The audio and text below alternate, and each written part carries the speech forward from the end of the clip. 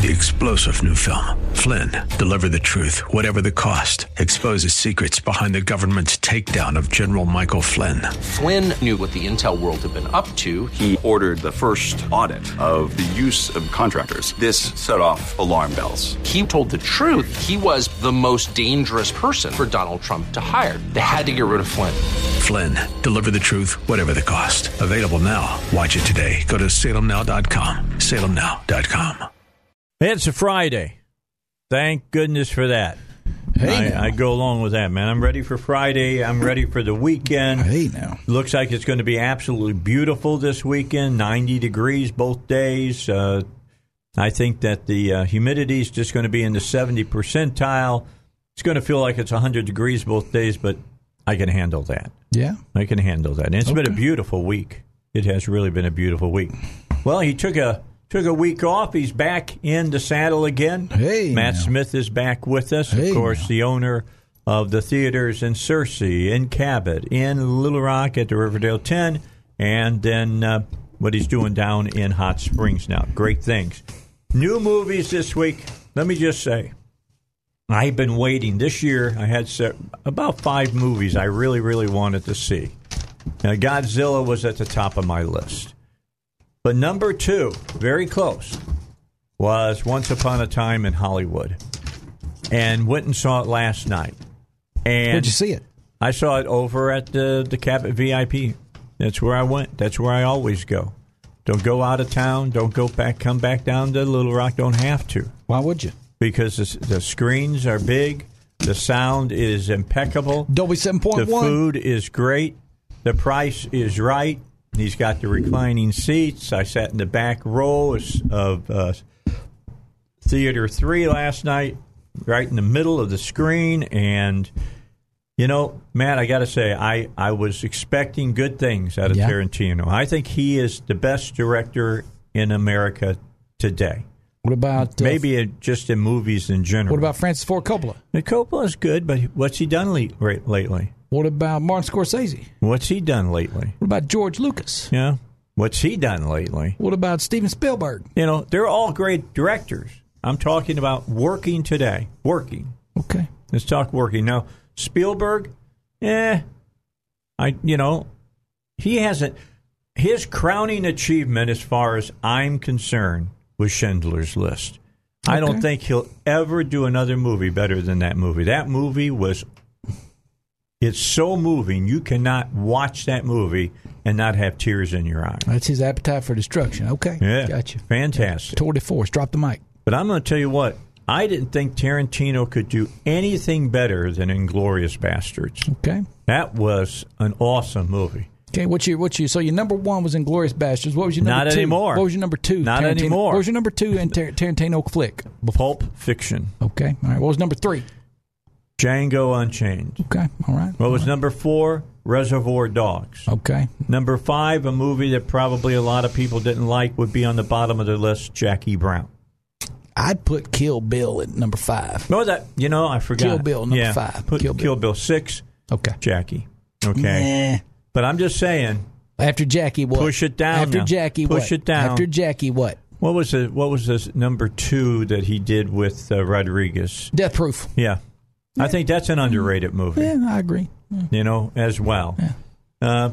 Okay. That's where I sit. So that's number right 7. Now. Yeah, I'm trying to think. Right. He's done 9 movies. Yeah. Okay. Well, 8. There's 8. You know, there's 8. Right. You know, if you don't count the newest one, there's 8. I've got that there's DV 8. set. Yeah, there's 8. You know, if you don't count the new one, you know the Hateful Eight. Yeah, that is his worst film. Yeah, that's his worst film. I do. Hateful Eight is his worst film. Way too much talking in that movie. That's his worst film. Yeah. It's but worst one. Bottom line now, I put Once Upon a Time in Hollywood at number 1. I'm just telling you, everything he did in that movie, I watched it. He hit it right out of the ballpark. I watched it. The first showtime today at the Riverdale 10. That's Riverdale10.com. Riverdale10.com. It's on 2 screens. And, of course, we got the luxury leather electric recliners with tables and reserved seating, a full food menu, over 10 different wines, 40 different beers. Once Upon a Time in Hollywood is on 2 screens. I watched it the first show this morning, left and came here for the radio program today. And if you can hear my voice, I don't care what you plan to do today. Do not do that and go watch Once Upon a Time in Hollywood. Now, last summer, there were 4 motion pictures I wanted to see. Mile 22. Which was a great movie. With Mark Wahlberg. Mission Impossible with Tom Cruise. Sicario 2. Which was a disappointment. And Equalizer 2. Which was not. Those are the 4 I wanted to see last summer.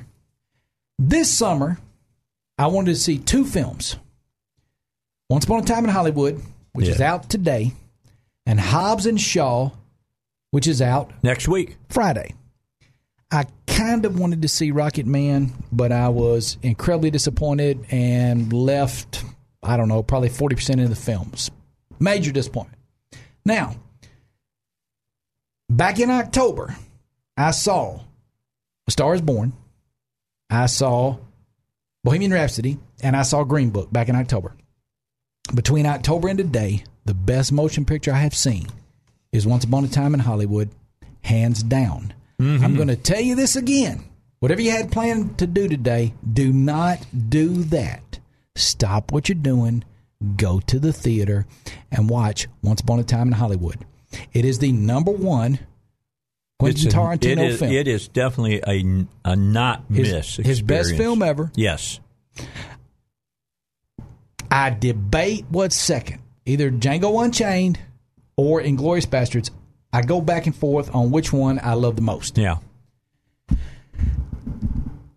Once Upon a Time in Hollywood is spot on. Everything about it is awesome. It's told in a wonderful way. You don't have the typical Quentin Tarantino tricks. It is standard chronological storytelling. Straight on. It's done very well. I cannot recommend it enough. I'm going to tell you what. You go and see who's in that movie after you've seen the movie and see if you picked them up. Kurt Russell's in the film. Yeah. Al Pacino's in the film. You'll pick him up. Al Pacino first, I thought that was, what's his name from John Wick? Leonardo DiCaprio's in the film. Brad Pitt. Margot Robbie. I'm going to stop Timothy Olyphant. I'm going to stop you right there. Okay. I believe it's the best acting job ever for Brad Pitt or DiCaprio. Man, I don't know. They are I don't know. They're sitting in that movie. Here's my key. I totally forgot it was those two.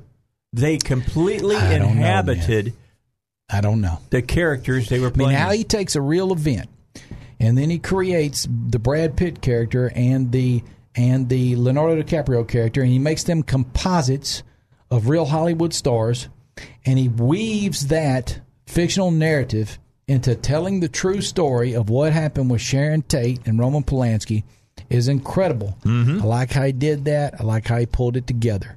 The sets, the cars, the clothes, the food, the TV advertisements, everything's spot on. I was 16 years old in 69. I'm just telling you. Everything's spot on. Perfect. It is spot on. It flows like it should. Yep. He didn't slow anything down for dialogue this time. I can't even. I don't know, man. Wolf of Wall Street was a powerful motion picture. The Revenant was a powerful motion picture. Yeah, they were. But here's what I mean. Let me make my point, all right? You knew DiCaprio was acting, all right?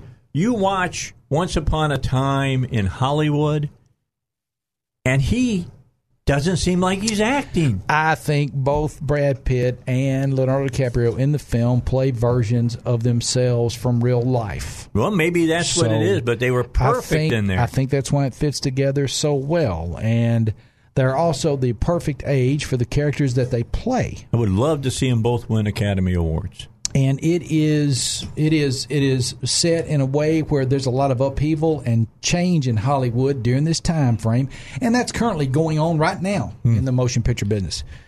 And Tarantino shakes his finger at it a little bit. He does somewhat, yes, but still, you can pick apart his other movies.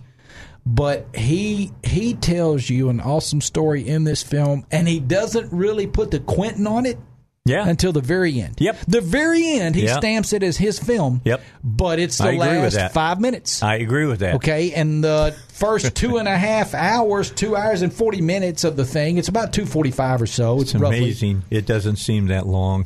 No. The film's on fire all the way through. It's awesome. My God, it's a great awesome. movie. Little comic relief in there, too. That's fine. But he doesn't stamp it, Quentin, until the last 5 minutes. Mm-hmm. Then he puts a stamp on it. But the way it shapes up is perfect. This can't be his last motion picture. There's no way after this. I read this guy, a recent interview, and he said he was doing one more. There's no way. He wants to do 10. An R-rated Star Trek movie. Well, he says he wants. I don't know. This is what he said, and it made me laugh when I read it. Man, I don't he know. wants to do Pulp Fiction in space. I don't know, man. I don't know. Can you imagine? I don't know. As good as he makes gritty motion pictures, I don't know if he should go the sci-fi route. I just... His films have such a real life to them, such a depth to them. When you take the history of the Civil War, what he's done there, you take the petty crime stuff, you take the gang stuff he's done. Yeah, I don't know if he should go that route. But, when he was talking about a year ago, this is his last motion picture, and he was going to maybe, I don't know, take time off and then possibly do some documentaries, a little bit of TV. Yeah. I think that's bull. I think after this hits and it rocks at the box office, plus the awards considerations. It's going to rock at the awards. It's really. I don't know any He's movie. back. There's no movie I've seen. They're coming year. up later. They'll come up later this year. Okay, well, it might, but I'm just saying I don't see anything better than Once Upon a Time in Hollywood right now. Typically, they load up the Thanksgiving and Christmas season with the award contenders. That's typically what they do, and that's why you got A Star Is Born, Bohemian Rhapsody, and Green Book late in the year last year. Go see it. I can't recommend it enough. I can tell you what else is playing. Yeah, Riverdale10.com. Now, I'm going to tell you, at Riverdale 10, there's another movie I want to see. Okay. It looks hilarious. Okay. And it's the one about self-defense. Oh, that's on at Riverdale 10. Exclusively at Riverdale 10, we have The Art of Self-Defense. That looks unbelievably funny. Funny movie that's on this week, exclusive at Riverdale 10. Also exclusively at Riverdale 10 this week, The Last Black Man in San Francisco.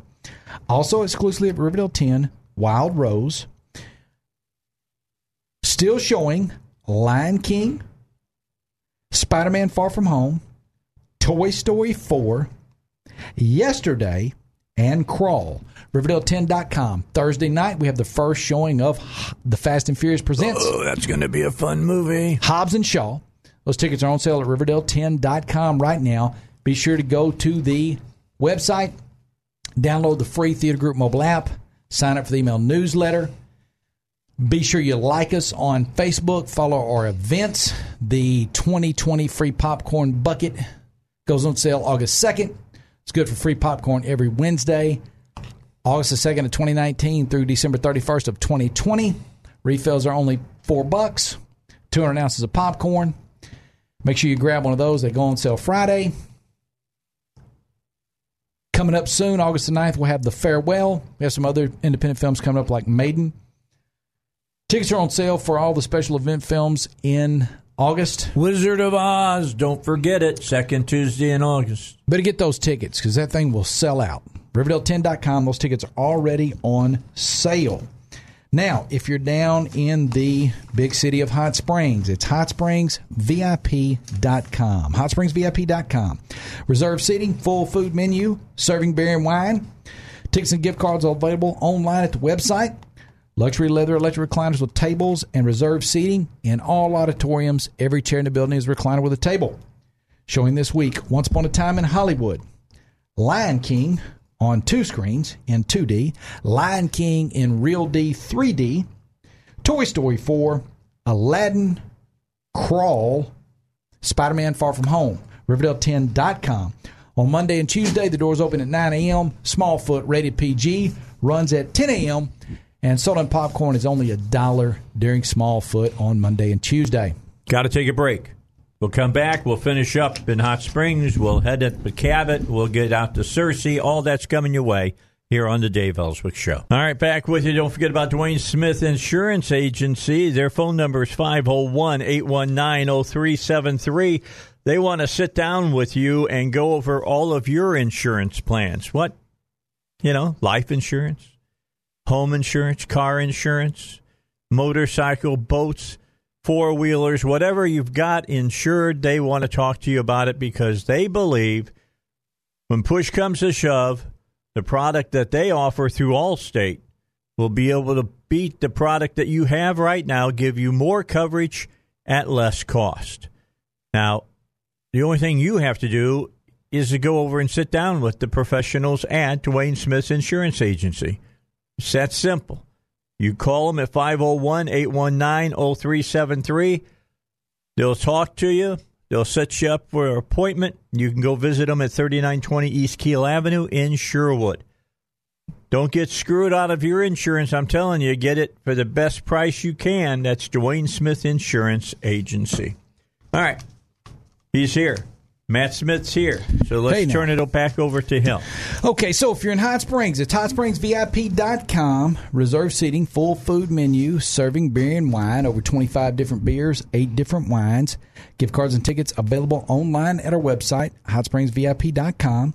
Luxury leather electric recliners with tables in all auditoriums. Every seat in the building is a recliner with a table and reserved seating.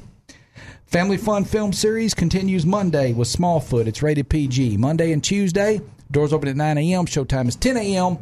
$1 popcorn and $1 soda during Smallfoot on Monday and Tuesday. Showing this weekend, Lion King PG from Walt Disney on 2 screens. Lion King in Real D 3D. Toy Story 4 PG, also from Disney. Aladdin PG, also from Disney. Still showing Crawl. Still showing Spider-Man Far From Home, which is PG-13. Just broke $1 billion worldwide. And we're showing Once Upon a Time in Hollywood, the new one from Quentin Tarantino with Brad Pitt, Margot Robbie, Leonardo DiCaprio. Just started today. It's a must-see. Tickets are on sale at hotspringsvip.com. Full food menu, serving beer and wine. Click menu at the website. 2020 free popcorn bucket goes on sale Friday, August the 2nd. Don't miss that. 200 ounces of free popcorn every Wednesday with the purchase of a ticket. You can refill the bucket anytime for just $4. Be sure to join the movie club for your rewards. You get a point for every dollar you spend at the cinema. Redeem those points for free concessions and free movie tickets. Movie club members will be eligible for $5 tickets on Tuesday, starting Tuesday, August 13th. Join Movie Club now. Go to our website, sign up for our email newsletter, download our free mobile app, and like our Facebook and follow events. That's for all 4 locations in Arkansas. HotSpringsVIP.com, all new parking lot, all new restrooms, all new auditoriums, more screens added. Featuring barcode 4K projection, Real D 3D. Dolby Digital 7.1 surround sound in all auditoriums. Be sure to check it out. HotSpringsVIP.com. Now, if you're up in Dave's Big City, come on to Cabot. It's a big city of Cabot. Showing this weekend in Cabot. Join me at Colton's tonight where I'm having supper. Aladdin, PG from Disney. Toy Story 4, PG from Walt Disney. Lion King PG on 2 screens. Lion King 3D and Real D 3D. Spider-Man Far From Home PG-13. Crawl rated R. Once Upon a Time in Hollywood rated R. CabotVIPcinema.com is the website. Full food menu. Just click menu on the website to check it out. All 4 locations have the same menu. Onion rings, French fries, Bavarian pretzels, State Fair corn dogs, Eisenberg sausages, Nathan's hot dogs, ice cream, chocolate peanut butter pie, key lime pie, almonds, frozen Coke, frozen fruit punch, slushies, chicken tenders, White Castle cheeseburger sliders, pizza. All this food is made fresh when you order it. Luxury leather electric recliners with tables and reserved seating in all auditoriums. Every seat in the building is one of those seats. Brand new remodel facility. CabotVIPcinema.com. Starting Thursday, Hobbs and Shaw. 30 seconds. Starting August the 9th, Scary Stories to Tell in the Dark. Dora the Explorer. Racing in the Rain. All start August the 9th. Those tickets are on sale now. CabotVIPcinema.com. All right. All right. That's the rundown. If you're going to movies tonight, you should be seeing Once Upon a Time in Hollywood, but get your tickets soon because you're going to need to do that if you want a seat.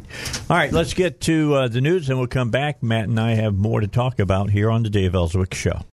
We are sitting here. Typically, you can look at a movie and go, yeah, if he'd done this or done that, it'd been a little bit better. Yeah. There's none of that for me for Once Upon a... It's a perfect movie as far as I'm concerned. It is...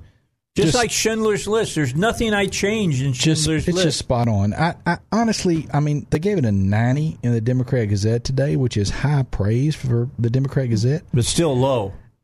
Not high enough. 90. I would have pushed more for a 95 or 99. Or something. I just don't just know. Saying. Having just watched the film, I don't really know what I would change in the movie. I think it was solid on for what it should be. Well, I'm going to the movies again this weekend. Okay. Some friends of ours took off to Canada and spent a week up there. Had a great time. They're back home. Canada, okay. Now they're gonna go out. We're gonna have dinner, and we're gonna go Riverdale 10. And I'm just gonna tell them, let's go see Once Upon a Time in Hollywood. Okay. And I'll see it again. Yeah. There's just more to be. There's more to be dug out of that movie on a second viewing than you got in the first. You're just overwhelmed by how well the recreation is of 1969 in that movie. I'm going to buy the soundtrack. It's impeccable. You love music, yes. Okay? Yes. The big scene that comes up I'm not going to say when it happens in the movie or whatever. I'm just going to say that they played Vanilla Fudge. Yep. From 69 was awesome. Yes, just it was. Awesome. It was the perfect song. The soundtrack, like I mentioned earlier, the sets, the cars, the clothing, everything they've done with that is just on point. I loved it. I absolutely love the picture. I cannot recommend it enough. No, I'm the same way. I'm going to warn you, okay? It's a Quentin Tarantino movie. So with that, it's rated R. It's rated R for a reason. Some blood. There's a lot of blood in some places of it. Couple. And there's a lot of bad language. Right, but it does not have the level of violence of the other no Reservoir films that Dogs, we've talked man. About. It's not as violent as Pulp Fiction. No. Not as violent as Reservoir Dogs. No. Not as violent as Inglourious Bastards. Or Django. Not as violent as Django Unchained. No, it was for a Tarantino film. Not much violence, really. I agree with that. There's a couple fist fights in the beginning, but really. Do you think this is the best script he ever wrote? Yeah, he's done 9 motion pictures.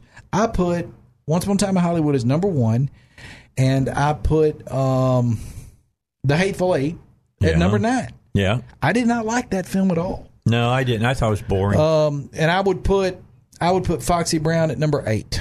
Okay. Yeah, I'm not a big Foxy Brown fan, but I would go Once Upon a Time in Hollywood, number 1. Number 2 is either Django Unchained or Inglourious Bastards. Flip them either way you want. Number 4 is Pulp Fiction. Number 5 is Reservoir Dogs. I would put... I don't know. I guess I'm going to say, I don't know. Kill Bill next, I guess. And then I guess Death Proof. And then Jackie Brown. And finally Hateful Eight. I just did not like Hateful Eight at all. It really disappointed me. I didn't finish watching Did not resonate with me. No, but Once Upon a Time in Hollywood, absolutely somebody could watch it twice. Absolutely, hands down, you got that right. Absolutely. The reason I talk about Tarantino's writing is there's a couple movies he did not direct that were directed by who did JFK? Oliver Stone. Yeah. Okay.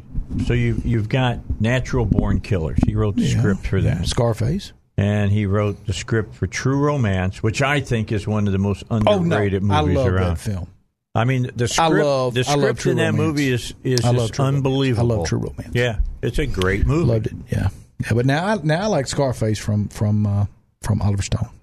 Oh, yeah. So, yeah, big Scarface fan. It But is anyway. great. Yeah, but Okay, I'm just saying, just script-wise, Tarantino's written great scripts. Absolutely. Okay, so I'm going to tell you what's playing in Cersei, in the big city of Cersei. Just real quick, because we're loving on Quentin today. We're loving on Quentin today.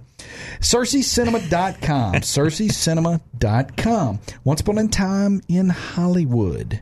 Presenting luxury leather, electric recliners with tables and reserved seating. Get the VIP seats to Once Upon a Time in Hollywood. Lion King, also in VIP. Toy Story 4, VIP. Crawl, VIP. Aladdin, VIP. Annabelle Comes Home, VIP. Spider-Man, Far From Home, also in the VIP recliners. And we are still showing Stuber, and we are still showing Lion King. So be sure to check that out, CerseiCinema.com.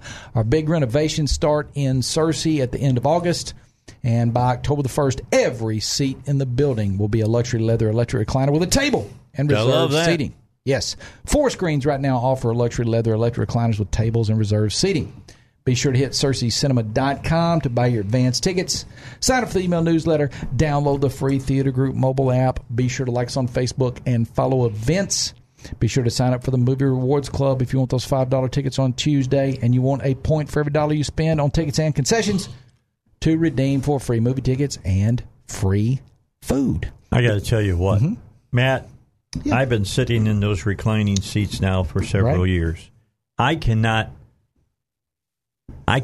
ever think that I would ever want to go back to sitting in those normal chairs that we've had to put up with over the years. Yeah, I mean, right. I mean, if you live in the Cabot area, and you drive to North Little Rock to sit on a stump with a 2x4 nailed to it and pay more for the ticket, or you drive to Conway, with a 2x4. If you drive to Conway to sit on a stump with a 2x4 nailed to it and pay more for the ticket, you're crazy.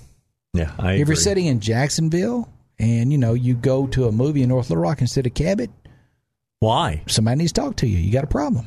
If you're down in the city of Hot Springs and you drive to Benton to sit on a stump with a 2x4 nailed to it, you're crazy. Luxury leather electric recliners with tables and reserved seating. HotSpringsVIP.com. Yeah, if you want to know good places to go eat in Cabot, I can give them to you. You just, just text me. That's all you got to do. That's it. Text me. If you're in BB, I go for it. Do 2 things. Fire your mayor, and then after you do that, go to a movie in Cabot. Yeah.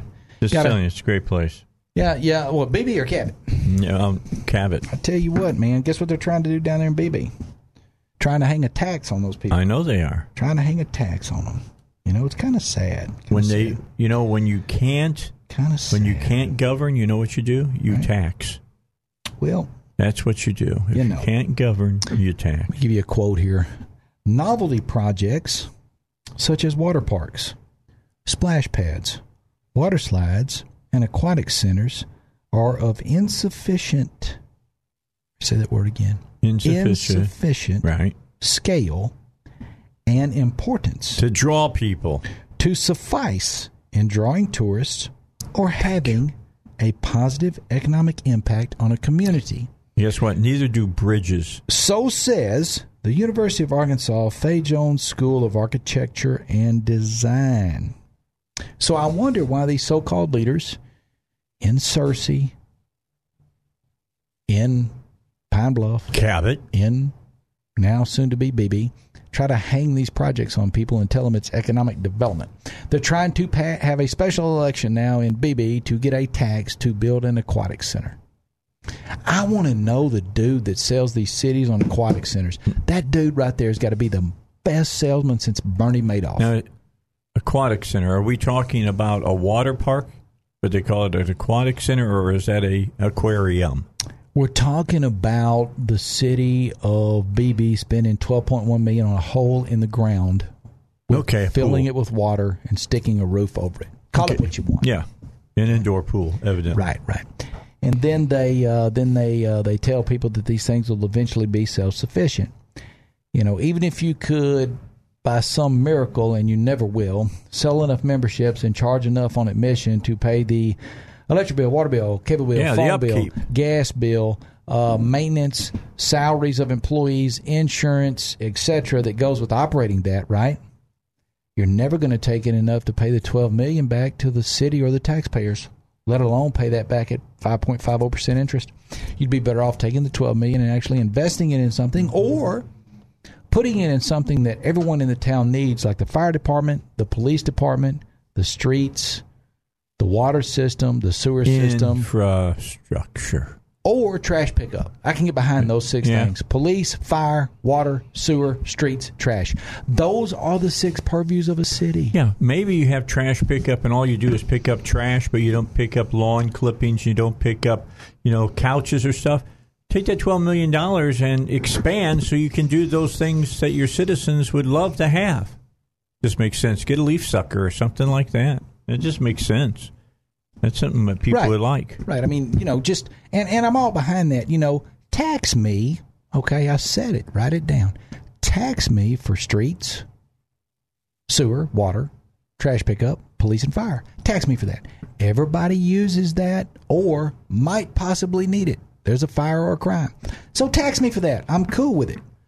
But don't load me down with these goofball novelty crazy things and then tell me that it's economic development and growth. Nobody's standing around making a decision based on those things. Why do people move into communities? Why do communities grow? Good school system, affordable housing, good roads, security, jobs. Those 4 things. That's why people choose to move to a town. That's why a business locates in a town. That's what grows a town. Nobody's driving around saying, man, I'd love to live over there. Man, that school is top notch. It's a 5-star school. My God, houses over there are the cheapest in the county. Wow, man, I cannot wait to get there. They don't have a public pool. Oh, forget it, Sally. We can't live there. No, we don't need it. They don't have a bicycle trail. Forget it, Sally. Can't move to that town. Man, the schools are great, but there's no batting cages.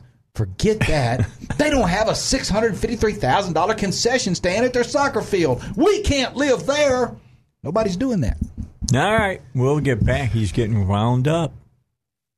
Russ, he's getting wound up. It's the Dave Elswick Show. You got a 96% chance at what? You have a 96% chance of losing $111,000 when it comes to Social Security benefits. According to a new research done by Bloomberg, 96% of Americans lose $111,000 in Social Security benefits because they take their benefits at the wrong time. Now, mark this down. Next Friday, David Lucas will be with us at 5 o'clock. We'll be talking about this. Learn how you can avoid this by doing an educational workshop, Maximizing Social Security with David Lucas, right here in Little Rock. There's 2 workshops in August. Registration's $20. There's only room for 32 people. So call this number, 501-653-6690. This workshop's going to reveal the little-known strategies that can help you wring every nickel out of your benefits and the ones that are rightfully yours. That's 501-653-6690, 501-653-6690. All right, back for the last segment of the first hour. Matt Smith is here. He is the owner, proprietor, and main bottle washer for Riverdale 10. And, of course, the great Cabot Theater that I go to all the time, the super-duper Cabot VIP. Then you go up to Cersei, then you go down to Hot Springs. He's got all those theaters there, too. You can't go bad going to one of his theaters. Absolutely fantastic places to see movies. He's done. I can't tell you how much he's done. How many years now have you owned Cabot? 5, 6? We have been there for 15. Has it really been 15 years? Big Joe Kramer's been in there for 15. All right, so 15 years. In that 15 years, he has totally revamped it. You've added theaters. You've added different kinds of seating. You've upped your sound system. The screens have been upgraded. Yes. The carpeting, the seats, everything. Yes. I don't think there's one thing you haven't touched. No, we have all new carpet, new floor lights, new drapes, new screen masking, new screen skirts, new screens, luxury leather electric recliners with tables, reserved seating, private club license, full food menu, all new restrooms, all new floor tile, all new Dolby Digital 7.1 surround sound, everything in the cinema. And we've expanded from 4 sad little screens in 2004 to 8 screens now. 4 screens. Yeah, and I can't even remember when it was 4 screens. Yeah, I mean, and I was there. Yeah, I mean, it's stadium seating. I mean, Real D, 3D, and it won't stop if the community continues to support the cinema. Then the next new technology that comes along, we'll install that. I think that currently, what is sweeping the nation is all the cinemas across the country that stay open. They're going to have full food menus. They're going to serve alcoholic beverages, and they're going to have luxury recliner seating. That's happening. That's the wave. You got to do it. That's the wave now in the United States. So if you want to survive, if you stay in the cinema business, that's what you're going to do. That's the direction that cinemas are going in. That's what's happening now. Recliners, adult beverages and alcohol and food. 10 years ago, it was getting rid of 35 millimeter film and putting in digital light projection. 10 years before that, it was stadium seating. And 10 years before that, it was sound upgrades. Sound upgrades was what everybody did in the 80s. Stadium seating is what everybody did in the 90s. In the 2000s, it was the conversion from film to digital light projection. And right now, it is the conversion to luxury seating, alcohol, and food. I think the next upgrade will be technology where you go from the picture being projected on the screen with a xenon bulb, digital light projection, which is what we use now, DLP. I think that will change to a laser, and lasers will be next, and then you will have the brightest brights, the darkest darks, the same cue, the same frame up, the same look to the picture from the first times it's shown to the end. You won't have to change out bulbs. You won't worry about bulbs exploding. You won't worry about the light source fading. You will just, laser will come on. That's how the image will hit the screen. It will look perfect. You'll have that, and you'll have more high frame rate movies. And that'll be the next thing that sweeps the movie industry. Okay, Once everybody has... Explain to my listeners high frame rate and why it's important. Well, it just gives a movie a more realistic look. It allows the images to project even faster than they do now. 35 millimeter film contained 24 frames a second. 35 millimeter film would come in reels. You would put it together. It would take 1 foot of film to be a second on the screen. And so when you had 35 millimeter film, which was made out of polyester, if you had a bad piece in the movie, a movie got scratched or a movie got broken, movie got burned, you could cut out a frame and take some splicing tape and splice the film back together. Right. Because it took a foot of film to equal a second on the screen. A foot of film contained 24 frames. And a frame is about the size of putting your 2 thumbs together for reference, okay? So what they're trying to do now, once they get the light source right, which I think lasers will put us in that direction, we'll be able to move to a high frame rate. And instead of 24 frames a second, maybe we can double that to 48 frames a second, or maybe even more, which is going to increase your depth of field, which is going to increase the realism of the movie. And it's going to increase what you can do as far as 3D and premium large format screens as that high film rate comes up. It's going to allow more for the eye to capture. This is never going to stop. If you think those Dollar Tree guys there at Netflix will ever get the technology to keep up with what's at the cinema, you are mistaken. It will never stop. Screens will get bigger. Pictures will get brighter. Movies will get more realistic. Sound will still get better. Yes, it's not going to stop. And so what you're experiencing at the cinema now will be totally different in 10 years. 10 years ago, no one going to the movies would have thought that they were going to flop down in a recliner that had a table. You got that right. Drink some Jack Daniels. Mm-hmm. Okay. Watch a movie projected with a digital light projector. Oh, and they could go on their phone and look at the seat map and touch the screen and buy the seat that they wanted a month ahead of time. And it would be ready for you when you arrived. If you had told someone that in, I don't know, 1999, they would have not believed it. They would have laughed. Yeah. Nobody would have believed I'm going to have a recliner with a table. I can go on my phone and I can look at a map of the auditorium and pick out the exact chair that I want. I can buy that chair 2 months in advance. You're telling me I can get a reserved seat at a movie theater like I can a concert, and I can drink Crown and Coke and eat a cheeseburger or drink a Bud Light. And the screen is gonna be silver and it's 50 feet across. Whoa. Nobody would believe that. I agree. All right, let's get to our 5-minute news break at the top of the hour. Then Matt and I will come back and we'll tell you what's playing at the theaters again in case you missed it. And we'll probably talk a little bit more about Once Upon a Time in Hollywood opening today, the new Tarantino film. It is a can't-miss movie. Last half hour, but Matt Smith today, and I got to tell you what, Matt, there's some pretty good movies still coming up in 2019. Absolutely.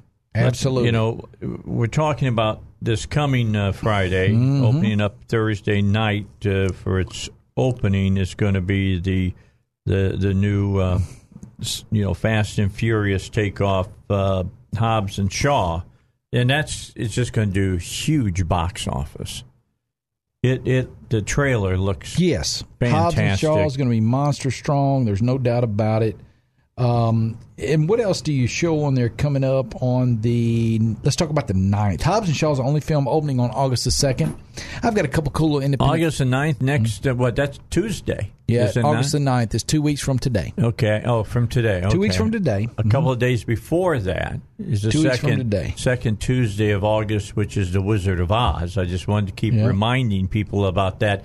We put it in that particular... August 13th. We put it in at that time because most schools are either opening that week or are opening the following week, and it's our back-to-school nod for the kids. Absolutely. They'll enjoy going to see that on the big screen. That's a special movie to see on the big screen. Just 3 months ago, the last Munchkin died. So there's no one that I believe that acted in that movie that now lives. Came out in 1939. There you go. So did you pull up what's coming up on the 9th? I did not. Okay. Let me get it real quick. I'll get it for you. August the 9th. I'm looking right here. I'm looking at The Art of Racing in the Rain. Yes. PG, Fox, 20th Century Fox. Dora and the Lost City of Gold. PG, live-action Dora film. Kids are going to love it. Be sure to check that out. The Kitchen. Kitchen looks awesome to me. I am a big Elizabeth Moss fan. She is from Mad Men, and I love Tiffany Haddish. I'm looking forward to The Kitchen. I think it's going to be better than Widows, much better motion picture. I'm excited about The Kitchen. One that I'm looking forward to, although I saw it was PG-13, and I wonder if that's not going to kind of making it for the whole family. I understand that. Scary Stories to Tell in the Dark. That's from Lionsgate. The Peanut Butter Falcon. Have you heard of this? Watch that at home, probably. That's I'm thinking some on-demand junk. And a couple other ones on the night. 2 more. The Tracker. Again. And last but not least, nothing. After the Wedding. None of those last 3 he mentioned will never play at a movie theater. Okay. Never heard of them. All right. 14th, Adam. Anything on that one? I don't have anything in it. No idea what that is. All right. Blinded by the Light. That'll be good. That's from Warner Brothers. Great film. That's coming out on, I think the first shows are Tuesday, August the 13th. Really good film, Warner Brothers Pictures. Also that day is Angry Birds 2. That's what I was just going to tell you. From Sony. That's also a good film that week. Absolutely. Be good for the kids. 47 Meters Down, Uncaged. That's going to be a great shark movie. The first one was great. Kind of a sleeper indie hit that year. Looking forward to that one. Good Boys. Okay. Yeah, okay film. Okay. Where'd You Go, Bernadette? Yeah, it looks like a great film, and that I think will do well at Riverdale 10, and that looks like a good little movie. Okay, it's got Cate Blanchett in it. Yeah. And Kristen Wiig. Yes. So that should be, yes. Well, here's the director, Richard Linklater. Oh, yeah. Yeah, great little comedy. Really, really, really, really good film. Yeah, that'll be good that week. That's still going to be a good week for movies. All right. August 21st. Ready or not? Nothing else. No, I'm not with you there. Back on August 23rd, Freaks. Okay, yeah. Jacob's Ladder. Rated R. I think Overcomer is that week. That is a good faith-based Christian motion picture. 23rd. Okay. Overcomer. And on the 23rd, one that I will absolutely go see, Angel Has Fallen. Now, to me, that is of the trilogies, number 3 of the trilogies that he's got going. To me, that looks to be the best one of the 3. Gerald Butler back playing Agent Mike Banning, protecting the president, who this time is Morgan Freeman, while he's on vacation. I'm kind of excited about that one, actually. I think it looks pretty strong. I like the supporting cast is really good. I like the first 2, but that one looks better to me. Now the first 2 were Olympus Has Fallen, right, and the second one was London Has Fallen, and this time it is Angel Has Fallen. Now the supporting cast. Let me just tell you the supporting cast: Piper Perabo, who hasn't been in a whole lot because she's got a bad reputation showing up being a cokehead, but evidently got her mind clear. Who? You remember her, Coyote, the Coyote movie, when she was dancing on the bar and everything? That was a big Piper Perabo. She did a lot of independent stuff and a lot of little independent movies and a lot of she's done some TV on like she was the CIA agent, I guess, on like USA Network or something. Running all over the world. Okay, what was the name of that movie? What was that movie? That TV show was on USA Network. So I don't know. Jada Pinkett Smith is in this movie, as well as Lance Reddick. Okay, everybody know who Lance Reddick is.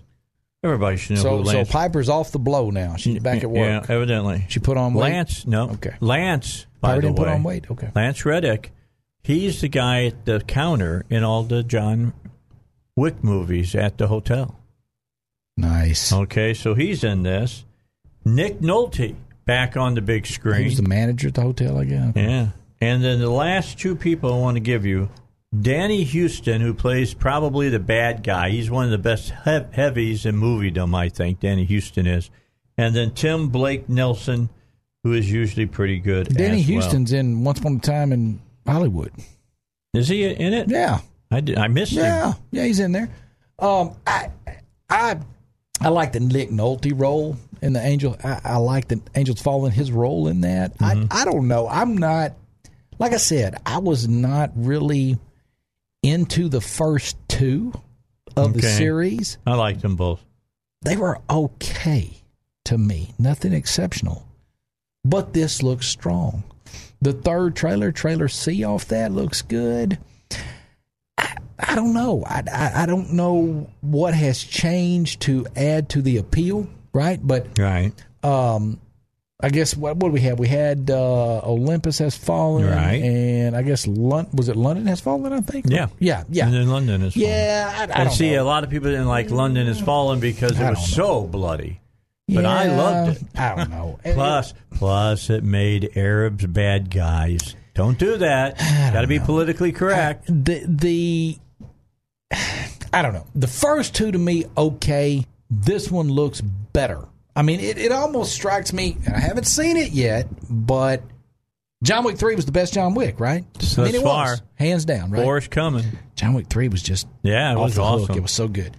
To me, this Gerald Butler film looks like the best of the 3. Well, I like Gerald Butler. I do too, but those first 2 were just okay to me. Nothing great, but this one looks awesome. Gerald Butler's just a good action hero. Yeah. Oh, yeah. I like him because he does good action movies. He's not Keanu, but yeah. 300 Up. Yeah, I like him. 300 was a great movie. Yeah, that was great. Really, that was probably one of his best. Oh, of course. Ever. Maybe. I mean, how often do you get to play the Battle of Theopolis? Yeah, that was really good. Yeah, I'll hand him that one. September 6th will be a huge day at the theater. Yes. It, Chapter 2. Buy those tickets when they go on sale. It's coming. Don't stumble in on Friday at 6:45 and think you're watching the 7 o'clock show of It unless you have a ticket in hand, my brother. All right. There are 3 movies coming out on September 20th, all which will do good business. Mm-hmm. A special group of people will go see Downtown Abbey, the movie. Downton Abbey. Okay. That's going to be awesome. It's going to rock out at Riverdale 10. Going to do a lot of business. People are coming. Then there's going to be people like me. That is an incredibly popular TV show. Yes, it is. The most popular show in the history of PBS television, AETN, Masterpiece Theater. That movie is going to jump in there and do some box office. And it's going to have legs. It's going to play for a long time. You watch. That's going to be a seller. I don't even think you could classify that as a sleeper hit.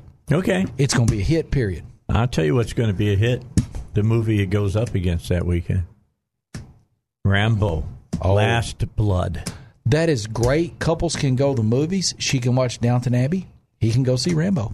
Yeah. Perfect. They can go to the movies together and go watch the movie and then, meet up in the lobby afterwards. Perfect match. And you know me, I'm a big sci-fi buff as well. So I'll go see Rambo Saturday, and then Sunday, Ad Astra, a science fiction movie coming out. Brad Pitt, Liv Taylor, Donald Sutherland, Tommy Lee Jones.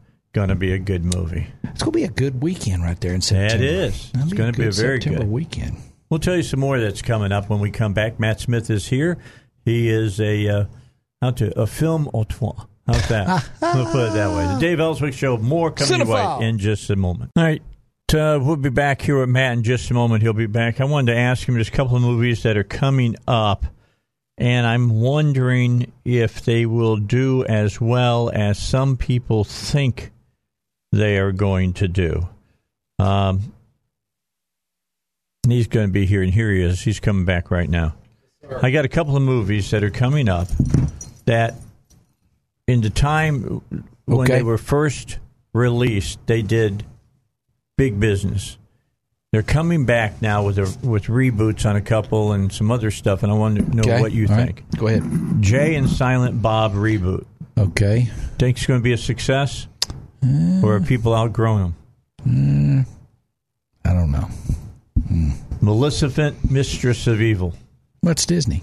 Well, I understand. It's going to be huge. All right, Angelina Jolie. That's going to rock out in October. Don't roll into the theater at 6:45 that Friday night and think you're watching a 7 o'clock show, Melissa, unless you bought your ticket in advance and you have it in hand. All right. Don't do that. That movie's going to rock out. It's Angelina Jolie. It's Disney. It's going to rule in October. Saddle up. Put your shoes on. Get ready. Here's one that I don't know if it can live up to its expectations. Jay and Silent Bob, though? Okay. October 18th. It's the same time Maleficent comes out. Same time that Jay and Silent Bob basically comes out. Here it is. Will it live up to its hype? Zombieland Double Tap. Yeah, it's going to be huge. That'll be a huge movie. It's going to be huge, yeah. So if Maleficent and Zombieland 2 and Jay and Silent Bob go the same weekend... No, Silent Bob comes in third easy. They don't even need to release Silent Bob. They just need to forget about that and not even just don't call me looking for a screen. I have no time to worry with your stupidity.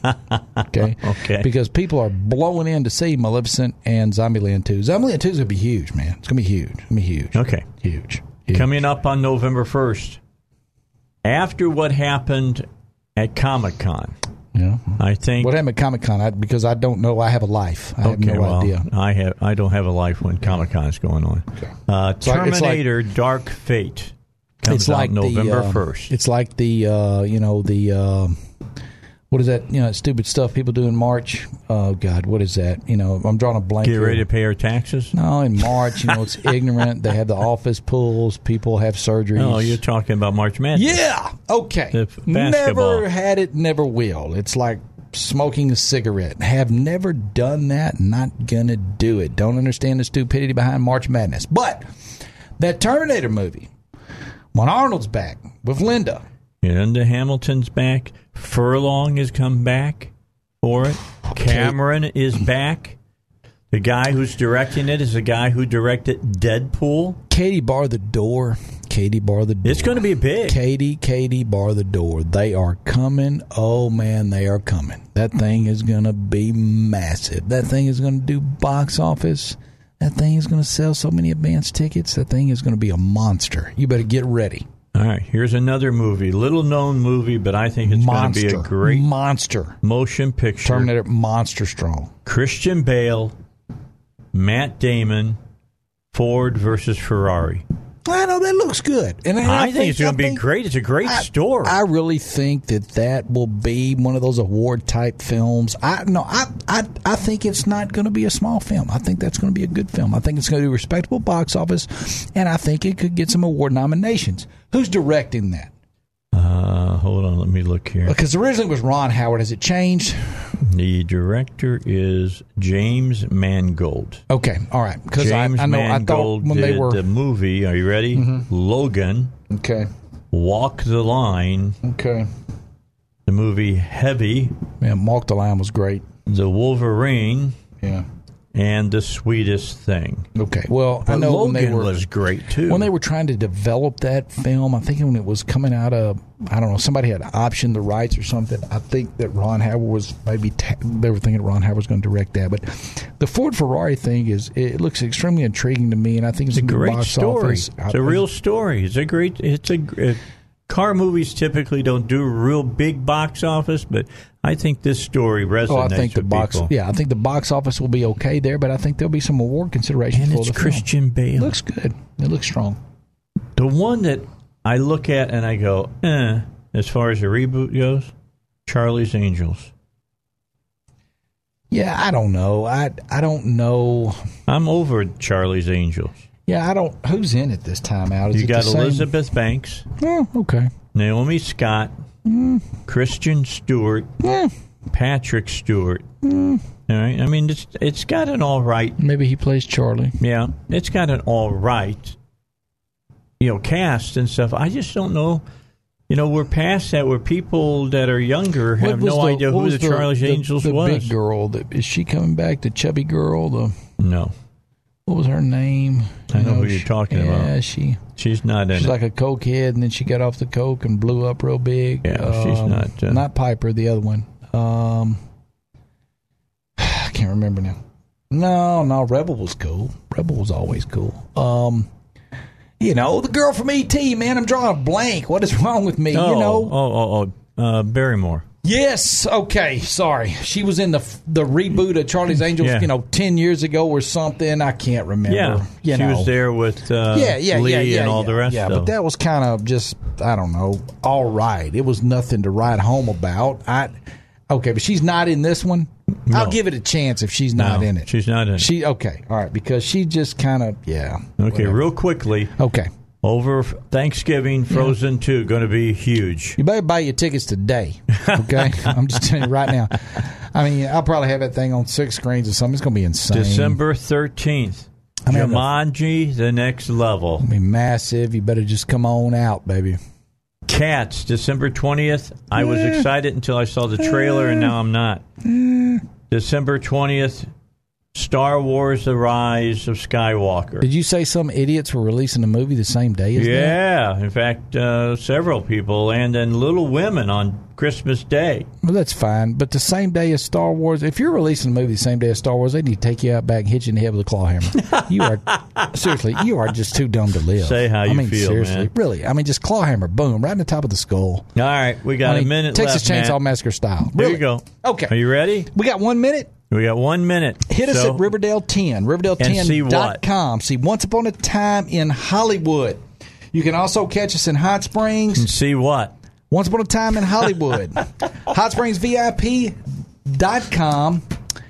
Cabot, VIPcinema.com, CerseiCinema.com, and Riverdale10.com. All Once Upon a Time. Once Upon a Time in Hollywood is playing at all 4. We're also playing Lion King at all 4, Spider-Man Far From Home, Toy Story 4, Aladdin, and Crawl. You can catch those movies at all 4 locations: HotSpringsVIP.com, CerseiCinema.com, Riverdale10.com, and CabotVIPCinema.com. Also playing at Riverdale yesterday, Wild Rose, The Art of Self-Defense, The Last Black Man in San Francisco. News is now.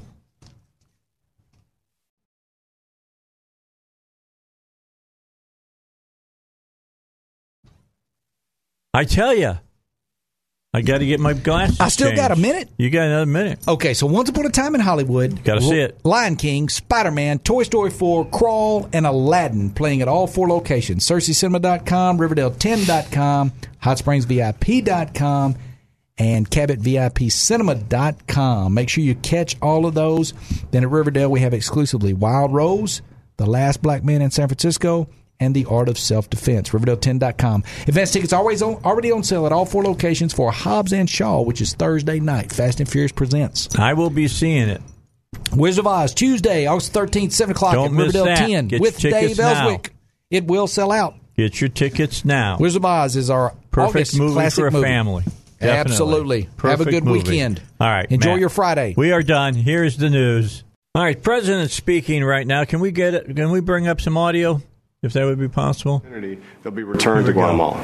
That's a claim to stay in Guatemala. It's a claim for protection under international law for asylum. The president, which we've never had before, and which is something that's so good. It's good for everybody, but it's so good. Are tariffs off the table now, sir?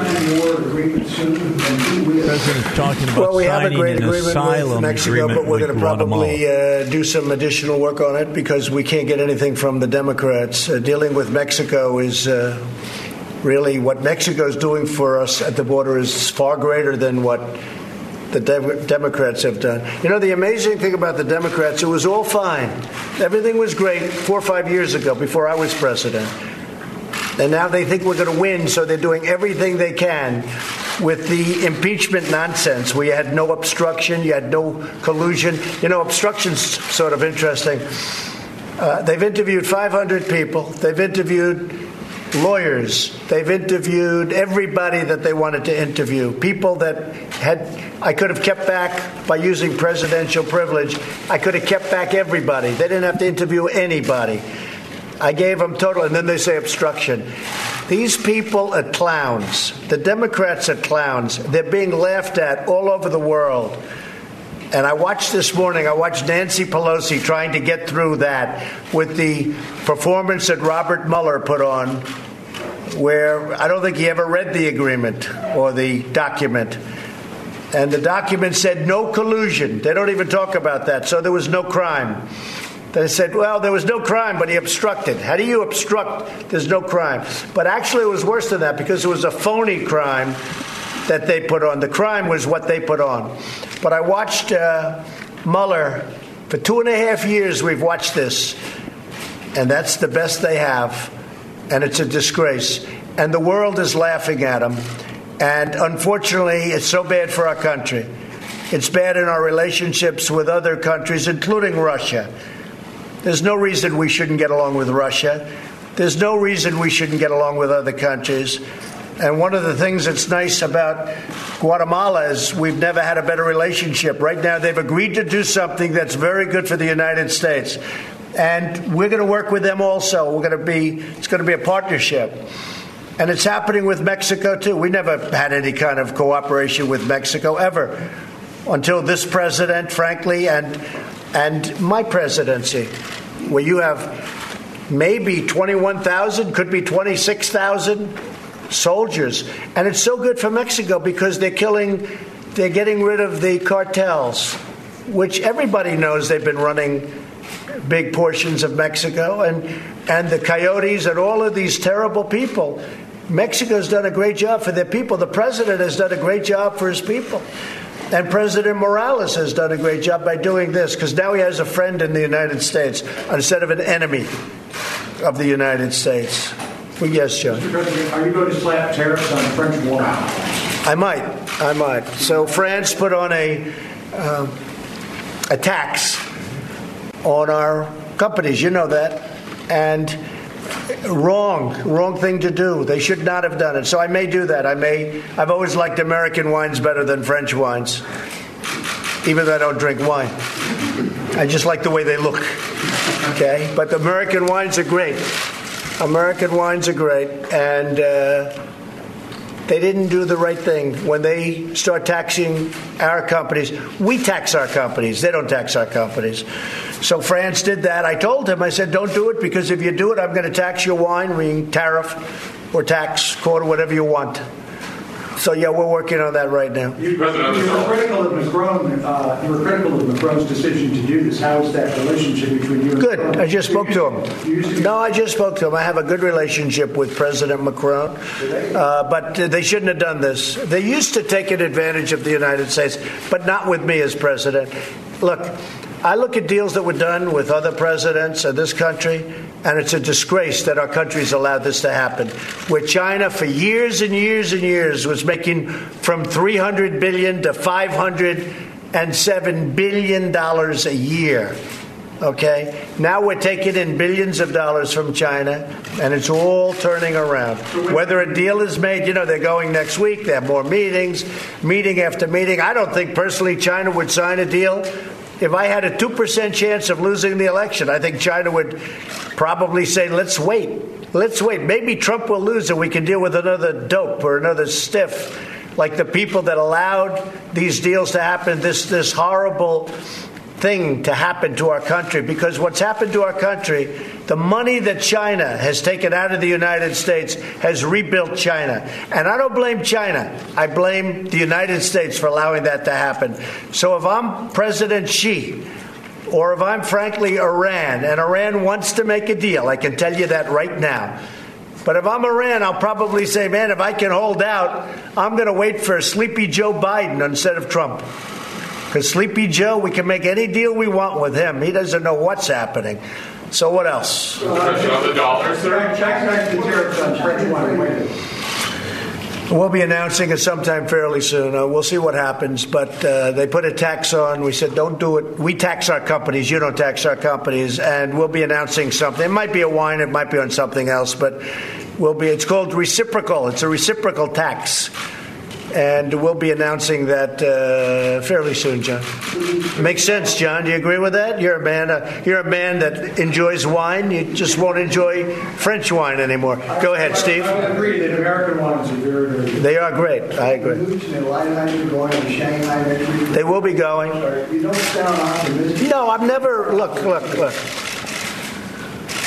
I think that China will probably say, let's wait. It's 14, 15 months till the election. Let's see if one of these people that give the United States away, let's see if one of them could possibly get elected. And I'll tell you what, when I win, like almost immediately, they're all going to sign deals, and they're going to be phenomenal deals for the country. But so I don't know that they're going to. I don't know if they're going to make a deal. Maybe they will, maybe they won't. I don't care, because we're taking in tens of billions of dollars worth of tariffs. And the farmers are happy because I gave them $16 billion out of the tariffs and had tremendous, much more than that left over, as you know. Tremendous amount of money left over, like by 3 times. And we haven't even taxed China yet compared to what I could do. So we have tens of billions of dollars rolling in from China. We never had 10 cents coming in. And again, I don't blame President Xi. I blame our past leaders for allowing it to happen for so many years with the World Trade Organization. China was totally flatlined. And when the World Trade Organization came about and China joined the World Trade, they became a rocket ship. Because, it's a very unfair situation that took place at the World Trade Organization, as are many of them. So they're going to go, and we'll talk, we'll see. I don't personally care that much, because we're getting billions and billions. Remember this, the people aren't paying for it. Everyone says people pay for it. China's devalued their currency, and they're putting money in, they're pumping money into their society, into their country, like you wouldn't believe. You call it quantitative easing. With us, we have a Fed that does quantitative tightening, and they raise interest rates. So we have a normalized rate. President Obama had no rates, and he had no tightening. And we still have a much better economy than in his wildest dreams. So, and there is something okay about that, but look, the Fed acted too soon. I turned out to be right. They acted too soon and too violently. We've had 9 increases. I believe, you'll check that, but I believe it's 9 increases. A couple under her and a lot under Powell. I'm not a fan. Okay, what else? On the dollar, sir, the U.S. dollar, is it too high, too low? Well, the dollar is very strong. The country is very strong. The dollar is it's a beautiful thing in one way, but it makes it harder to compete. And despite that, but we have a very powerful dollar, so that's the good news. Despite that, we're doing really well. The country's doing well. It's really become more than ever before the currency of choice. You know, you have the euro that tried to cut in. Well, the euro is now not doing so well. Europe is not doing so well. China is not doing very well. You look at other countries. We're the hottest economic country in the world. There's nobody close. Even Guatemala wants to do business with us now, so we're happy. Yes, right? Have you ruled out any measures? On the dollar valuation, why did you not consider a proposal that was floated on Tuesday here? I could do that in 2 seconds if I want. I mean, why did you not want to entertain it? Well, I didn't say I'm not going to do something, but look, having a strong dollar, there's a reason that it sounds so good. And having a strong dollar is having a strong dollar. We have an amazing country, we have a very strong country. That's why our country has a strong currency. Other countries have a currency that's down the tubes. It's a currency that's weak. China's currency is very low. You look at other countries, look at the euro. The euro is so low. I mean, Germany's paying almost no interest. We're paying 2.1%. We're paying a lot of interest. That's because we have a strong currency. It's a very complicated formula for some people. It's not complicated for me. The Federal Reserve raised the rates too fast and too soon, and they shouldn't have done quantitative tightening, which they did. If they didn't do that, we would be at 4.5%. Instead of 2.1. Everybody's so thrilled with 2.1. We could have had it much more, except for the Federal Reserve. And we could have been 5,000 to 10,000 points higher in the Dow. Now, I don't want to sound too upset about it, because we just broke the all-time record in the history of our country of the Dow. But we could have been higher, right? Could have been a contender. Could have been higher, as Marlon would say. Marlon Brando, the great Marlon Brando. Yes, Steve. Is it okay with North Korea firing off these short-range missiles? Well, you said it. They're short-range missiles, and my relationship is very good with Chairman Kim, and we'll see what happens, but they are short-range missiles, and many people have those missiles. You don't sound too spun on about it. Nope, not at all. They're describing the short range as a warning. And the short range of the United States. Well, he didn't say a warning to the United States. I can tell you that he didn't say a warning to the United States. But they have their disputes. The two of them have their disputes. They've had them for a long time. But he didn't say that. But they are short-range missiles and very standard missiles. Mr. President, have you spoken with Boris? Yes. Very good question. It's the best question you've ever asked. I asked him the other day. Well, you know why your timing is good? Because I spoke to him about how long have you been here? 16 minutes? I spoke to him 17 minutes ago. I hung up the phone as you're coming in. And he's a good guy. He's a friend of mine. I think we're going to have a great relationship. And Boris is going to be a great prime minister. I predict he will be a great prime minister. He has what it takes. They needed him for a long time. UK needed him for a long time. All right. President having off-the-cuff question-answer segment, and just there talking about the new UK prime minister and how much he likes him, and had just gotten off the phone with him. All right, we'll be back with more of the Dave Elswick Show. Don't forget about PI Roofing and Home Solutions. PI Roofing is there to take care of your roof. I'm going to have them come over and walk my roof either this coming week or the week after. Make sure that everything is good. I had my roof fixed by them about 9 years ago. It's time to have them look at it some more just to make sure everything is upholding the way it's supposed to. I have no problems inside the house, so I don't need to have them come in and fix a roof or anything like that for me. And my gutters are clean. No problem there. Don't forget about the new gutter that PI Roofing is installing. Looks like crown molding. Find out more about all of what I just talked to you about at piroofing.com. All right, I got to get over to Eric and see him because he's going to make a piece for me of a crucifix with a crown on the top of it that I want made. But I want it made out of a couple of nails. So he's going to do that. I got to go see him so we can get that planned and get it made. It's going to have it done in silver. Don't forget about Sonny's Auto Salvage, number one choice for recycled auto parts. Their number, 982-7451. Use an engine. If your engine goes out, you got to do a major repair. Don't go out buying a rebuilt engine. It's going to cost you, like $4,000, $5,000, $6,000.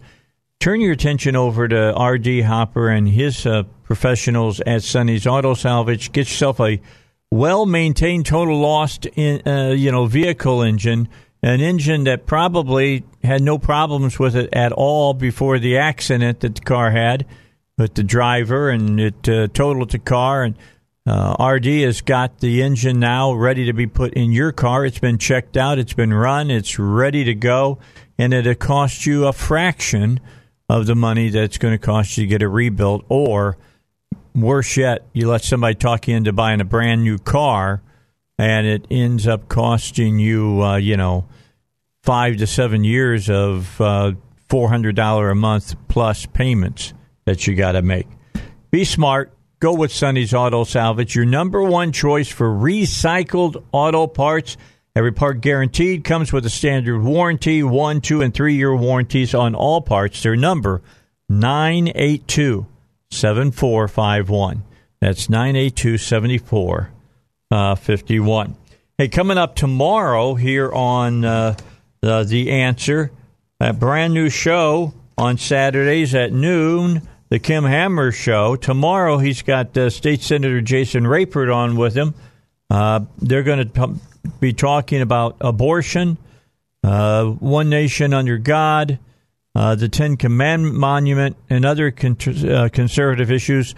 Since Jason knows so much about the levees, I hope that they get into that as well, because that's really, really important, as we found out over this last flooding season here along the Arkansas River. I can't play either one of the pieces that I got because they're 4 and 5 minutes long. We'll get into them in the next 2 hours.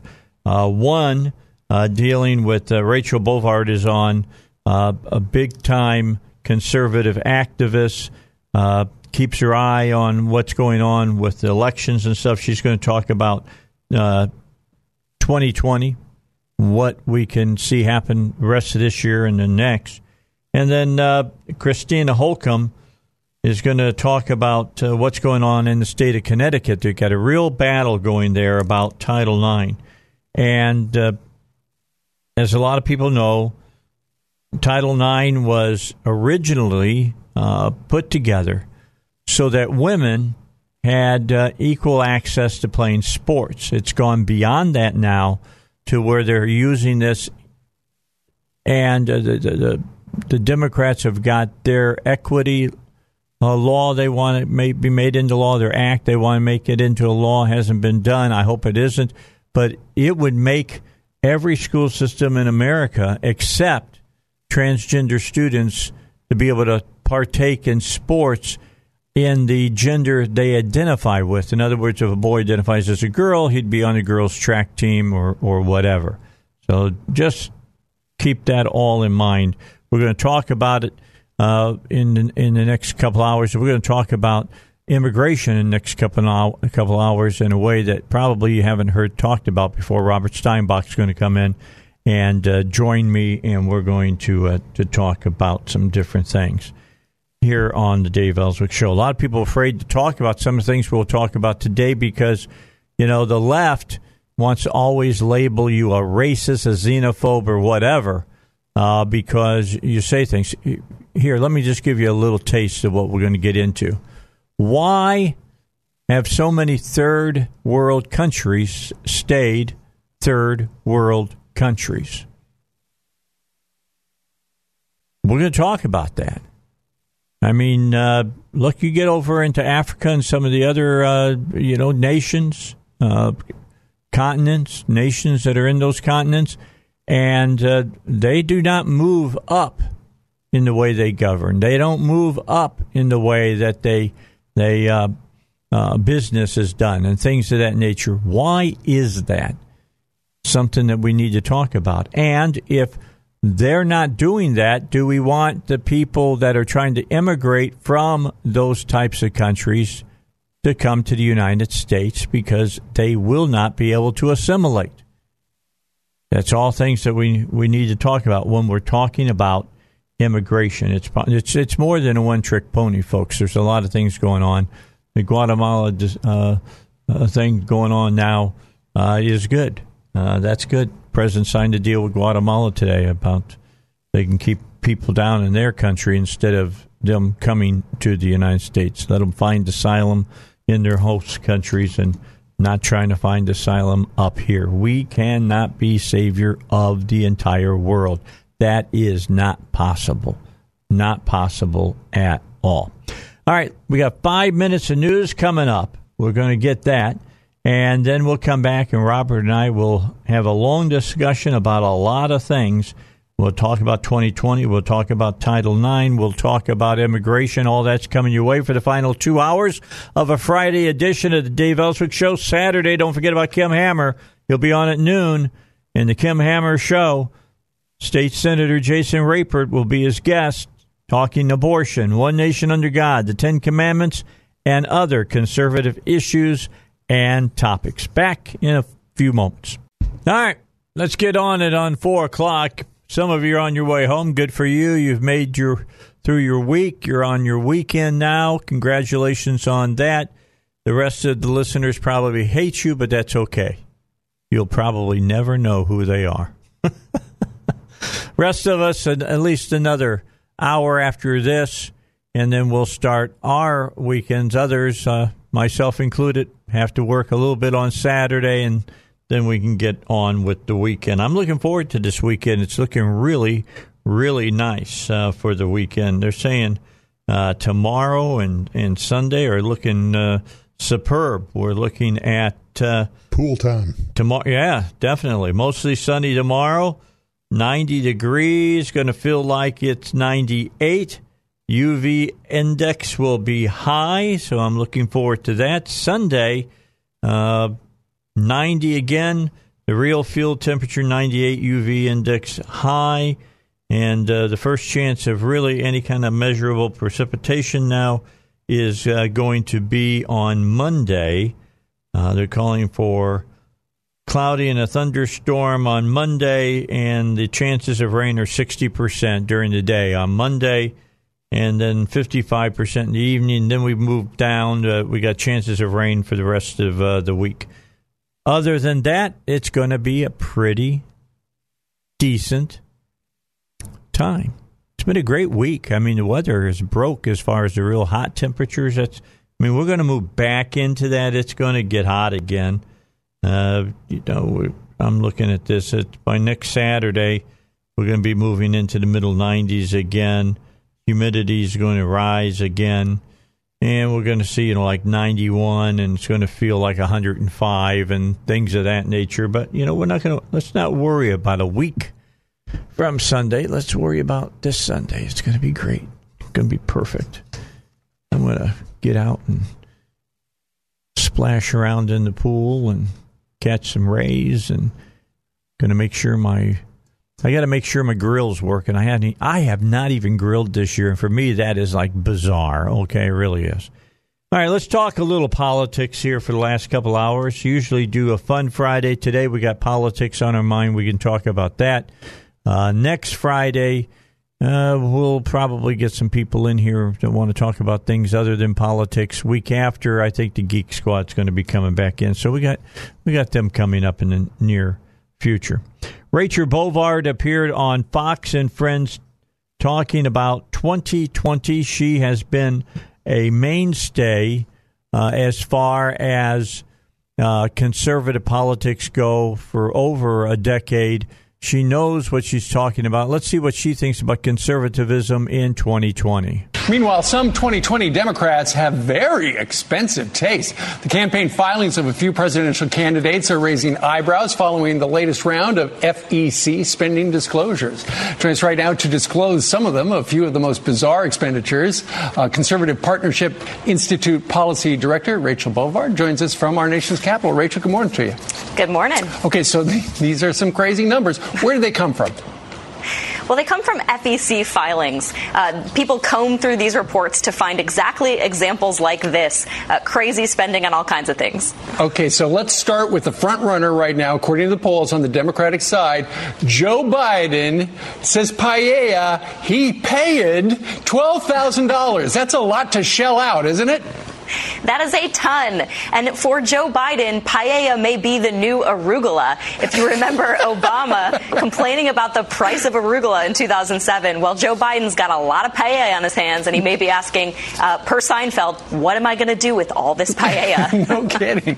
Meanwhile, Bernie Sanders, a man of the people, it turns out he's a millionaire, campaign swag, $751,000 worth of what? Yeah, all kinds of campaign swag, hats, T-shirts, buttons, stickers. Obviously, he should have been spending this money paying his staff, who have now unionized against him. But more than that, I went on his campaign website. We still have to pay for this swag, and it's like, Bernie, free health care, free college. Where's our free swag? Stop holding out on us. No kidding. All right, John Delaney, he's back in the single digits when it comes to the polls. But when it comes to buying a cake, John Delaney spent $700. Yeah, I'm not sure how this is going to help John Delaney unless he's jumping out of the cake. I'm not sure it's really going to help his poll numbers. So good luck to him. All right. And finally, the final one we're going to talk a little bit about is Marianne Williamson. She made a self-help movie service, $2,000. What was that about? Well, whenever the question is about Marianne Williamson, my answer is just yes. She is on a journey of national discovery in front of the country, and I am here for it. So good luck, girl. Yeah, no kidding. Some of the other expenditures, Joe Biden spent, according to this Politico article, over $100,000 on a launch ad that they never used. Why would he waste that much money?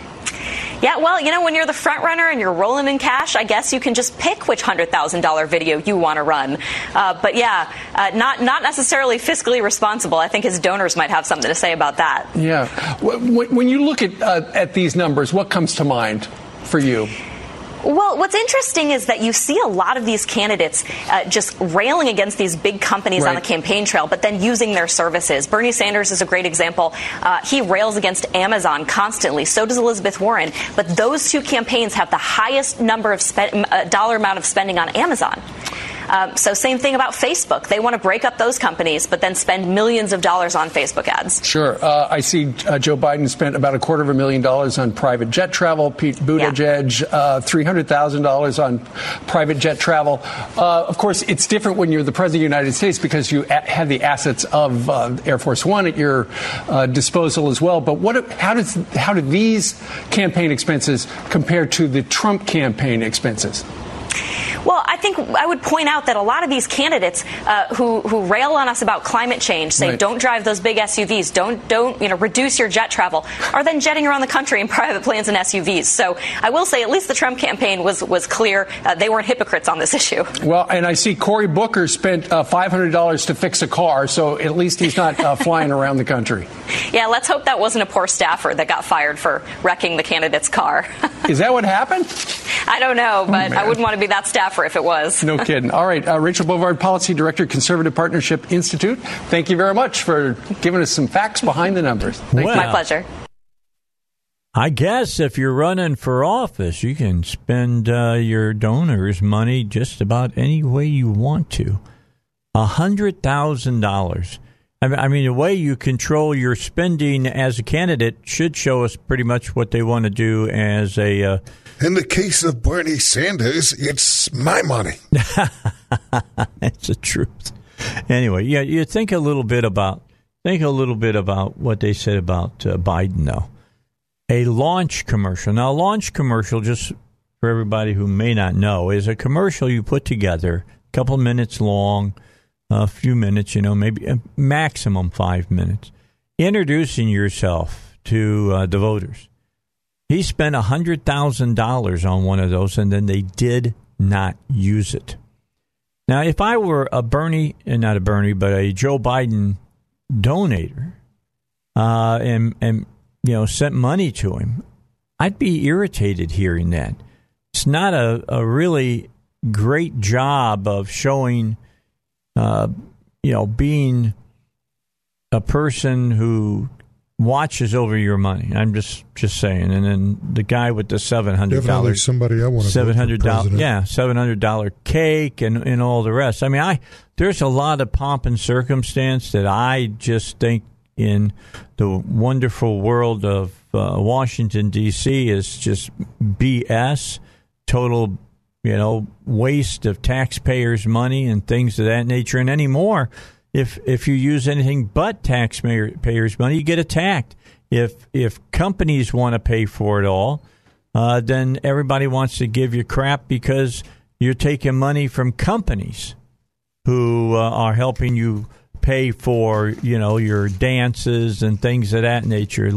God knows we don't want to do that. And if you don't want to do that, then you want to beat them up because, well, they spent $500,000 for, a ball or something, and they use taxpayers' money. Well, if you're gonna say you can't go out and sell ads on it, basically, and you can't go out and use taxpayer money, how are they supposed to do it?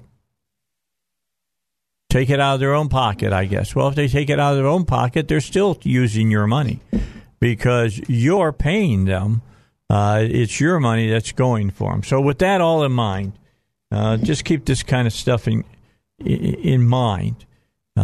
These are people, and I liked what they said at the very end of how Elizabeth Warren and Sanders, both who rail constantly against Facebook and Amazon and all stuff, they're buying their stuff from Amazon. They're trying to save money just like everybody else, and so they go to Amazon. They're spending tens of thousands of dollars with Amazon. When we come back, and he's just walked into the studio, we've got Robert Steinbach here. He is a law professor over at UALR, Bowen School of Law. His opinions are his and his alone. Do not necessarily reflect those of the School of Law or the college. With that in mind, when we come back, did you know that the Democrats have an act out, not law yet, I don't think it's gone up for a vote yet, the Democrats' Equality Act.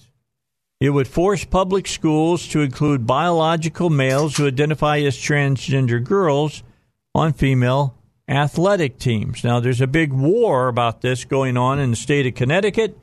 We'll hear all about it when we return here on the Dave Elswick Show. All right, back with you again.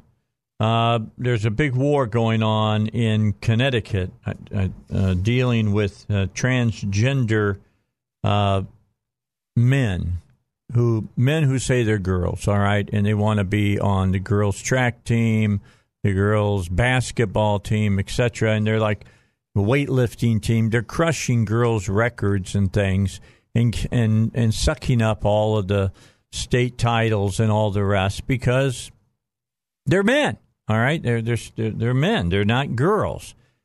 So I wanted to get into that, but before we do, great story today with the Daily Caller. Suppressing testosterone levels in male athletes isn't enough to eliminate their natural advantages over female athletes. For most high school athletes, they don't even get into suppressing testosterone levels. That's basically on the college and then into the Olympic competitions. A new paper came out in the Journal of Medical Ethics. The paper's findings contradict congressional Democrats' claims that male athletes who identify as transgender don't have an inherent advantage over their female competitors. The paper says that's bullpucky. The authors, two bioethics professors and a physiology professor, noted that, quote, there is very little scientific evidence to support the argument that hormone therapy will mitigate the advantage trans women may have in comparison with cis women athletes. You got to learn a new look. It's a whole new language now. If you're a cis woman, that means you're a woman. All right. If you're a transgender woman, you're a guy that likes to dress up in women's clothes, basically. The author cited research showing that healthy young men did not lose significant muscle mass or power when their circulating testosterone levels were reduced to below International Olympic Committee guidelines for 20 weeks. Moreover, retention of muscle mass could be compensated for by training or other ergocentric methods. In addition, the phenomena of muscle memory means muscle mass and strength can be rebuilt with previous strength exercise, making it easier to regain muscle mass later in life, even after long intervening periods of inactivity and mass loss. The authors noted that indirect effects of testosterone will not be altered by hormone therapy. For example, hormone therapy will not alter bone structure, lung volume, or heart size of the trans woman athlete, especially if she transitions post-puberty, so natural advantages including joint articulation, stroke volume, and maximal oxygen uptake will be maintained. That's all important in sports. All right. Not to mention, Dave, that I'm an average height guy, but I'd be extremely tall for a woman. So it's just the physicality of it. The sheer physical nature is not comparable. Yeah, well, check this out. Unlike the authors, who are doctors about this stuff, they know what they're talking about. And you know, when you're a senator or a congressman, just because they put that in front of your name does not make it that you slept at a Holiday Inn the night before and you know everything. But Democrats in Congress have repeatedly downplayed the competitive advantage that biological males have when competing in female athletics. Quote, the myth that trans women have a direct competitive advantage is not supported by medical science. That is a lie. That is a flat-out, bold-face. I mean, it's just a plain lie. There's all kinds of scientific evidence that says that. And it continues to stoke Not to fear. mention, Dave, common sense. Yeah. Right? We're still allowed to rely on common sense. I don't need some study from the Trans-Siberian Bolivian Conquest Journal to determine that men are physically stronger than women. Okay, now, this continues to, this is what this Congresswoman said. On average. It continues to stoke fear and violence against one of the most at-risk communities in the world. Okay, guess, I'm going to give you a couple of guesses. Guess who said this? AOC don't count. I have no idea because they're all standing on the end of that branch right now. Well, they're one of the squad. Oh, well, if AOC's out, then it's Ilhan Omar. It is. Well, I had a 33% chance of being right, and then there's Tlaib, and then the fourth one that nobody ever hears from. So I really pretty much had a 50-50 shot of getting it right. Okay. Presley. So keep this up. Are you ready, Russ? Listen to this. The Democrats have what's called the Equality Act. Mm-hmm. This is not law yet. Okay, right. Everybody understands. It's a bill. It will make gender identity a protected category under federal anti-discrimination laws, which would force public schools to expand female athletic teams to include biological males who identify as transgender girls. You know what I want to force? I want to force any one of those stupid women politicians to get in the ring with a transgender male and make sure that they get their butts handed to them. You know, Russ, what about this? In all seriousness, how about do any of those gated community leftists riding around in their limousines, are they willing to go take a shower with one of these transgendered women? I'm just curious. Seriously. Step up to the plate. Step up to the plate if you're willing to do it. I can see Pelosi getting that way. Her face would break if somebody hit her.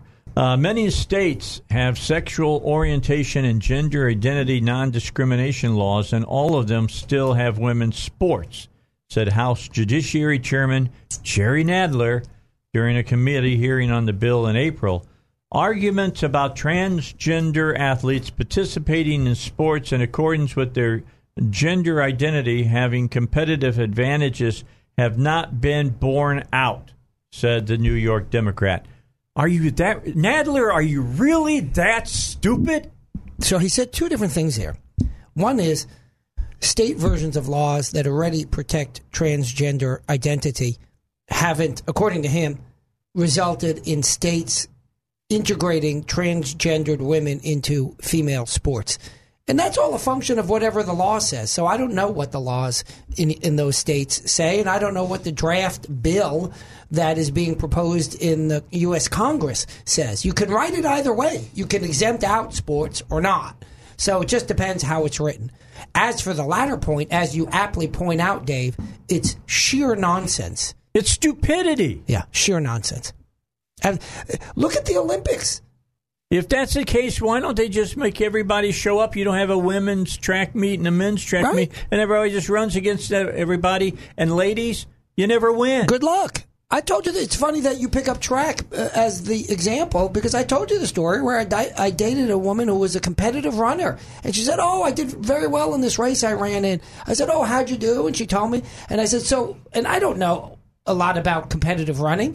And I said, is that against men and women? And she goes, no, it's only against women. All right, hold your thought. We're going to come back. We've got to talk about it. More coming your way here on the Dave Elswick Show. I've been reminding you about this. Let me remind you once again about Applied Research Center of Arkansas. First of all, they got a full-service walk-in clinic. It's right there by the Burger King on Rodney Parham towards Henson. And you can go there and be seen for, cold, flu, those type of things. And they're doing school physicals right now. Basically, school getting back underway August 15th, 16th in that area. And so summer vacation coming to an end for the kids. I just think summer vacation is not long enough for the kids anymore. I mean, I remember when we got out Memorial Day and then didn't go back until the day after Labor Day.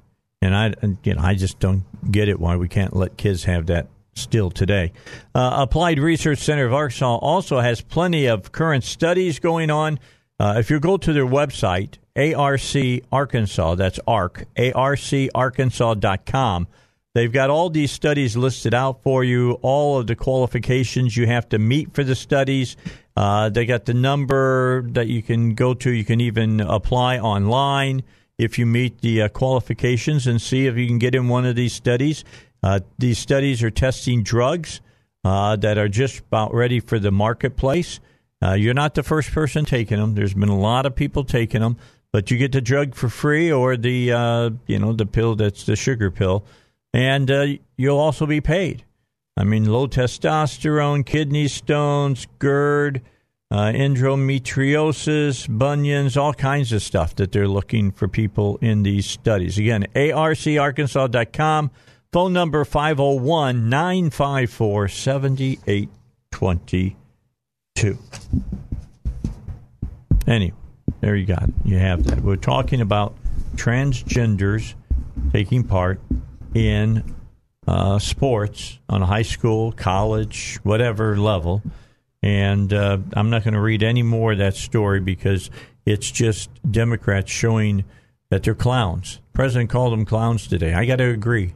They look like clowns when they say this stuff. Let's put in, I don't know if disclaimer is the right word, but whatever, how when you put the disclaimer about me that I don't represent necessarily other, put whenever we talk about this issue, I do think it's important to put in the following qualifier, which is the LGBTQ, whatever. The WXYZ community. The gay and transgendered community. And I'm not trying to be facetious. They have bad labeling. It's too many letters. Come on already. Gay and transgender. If you can't fall into that, then make another group. So the gay and transgender community historically has suffered incredible discrimination. And it's undeserved. You should never discriminate against people for that or for anything else, in fact.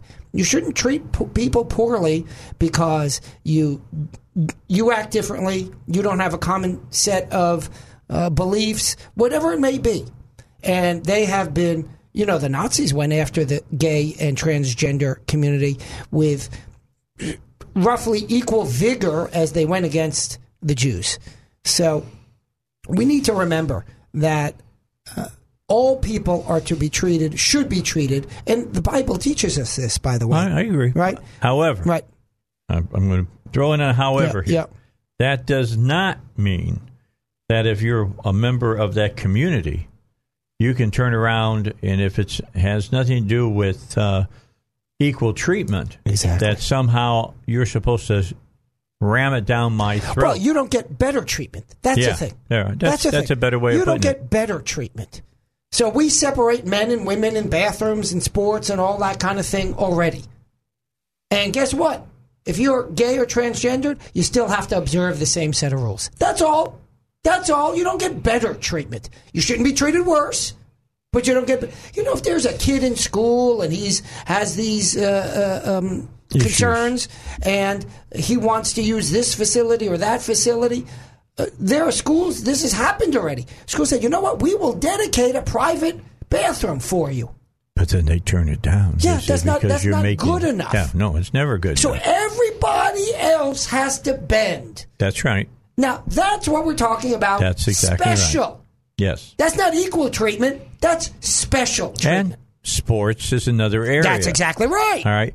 Because, see, Title IX, when it was first passed, was all about making sports open for females to take part in them, because you had the guys and they had football and basketball and baseball, and the girls were told, well, you can't play football with guys, you can't play baseball with guys. Well, they turned around and say, okay, well, that's fine, but we can have a girls' team in basketball. We can have a track team for girls. We can have, a lot of different sports, and girls can take part in them. I think that's the way it should be. Of course it is. I have an award from the Women's Sports Foundation for the best coverage of girls' high school fast pitch softball. Did you play on the girls' team, Dave? I did not. I reported maybe you were trying. How they were doing. I got no, confused. I reported on it. Now we've got guys who, by the way, many times have been competing on the boys' team, can't do much on the boys' team, aren't good enough to be make the cut on the boys' team. Now say, I identify as a girl, and they want to play on the girls' team. And then they go in and blow up all the records and stuff like that. A guy did in Minnesota dealing with weightlifting.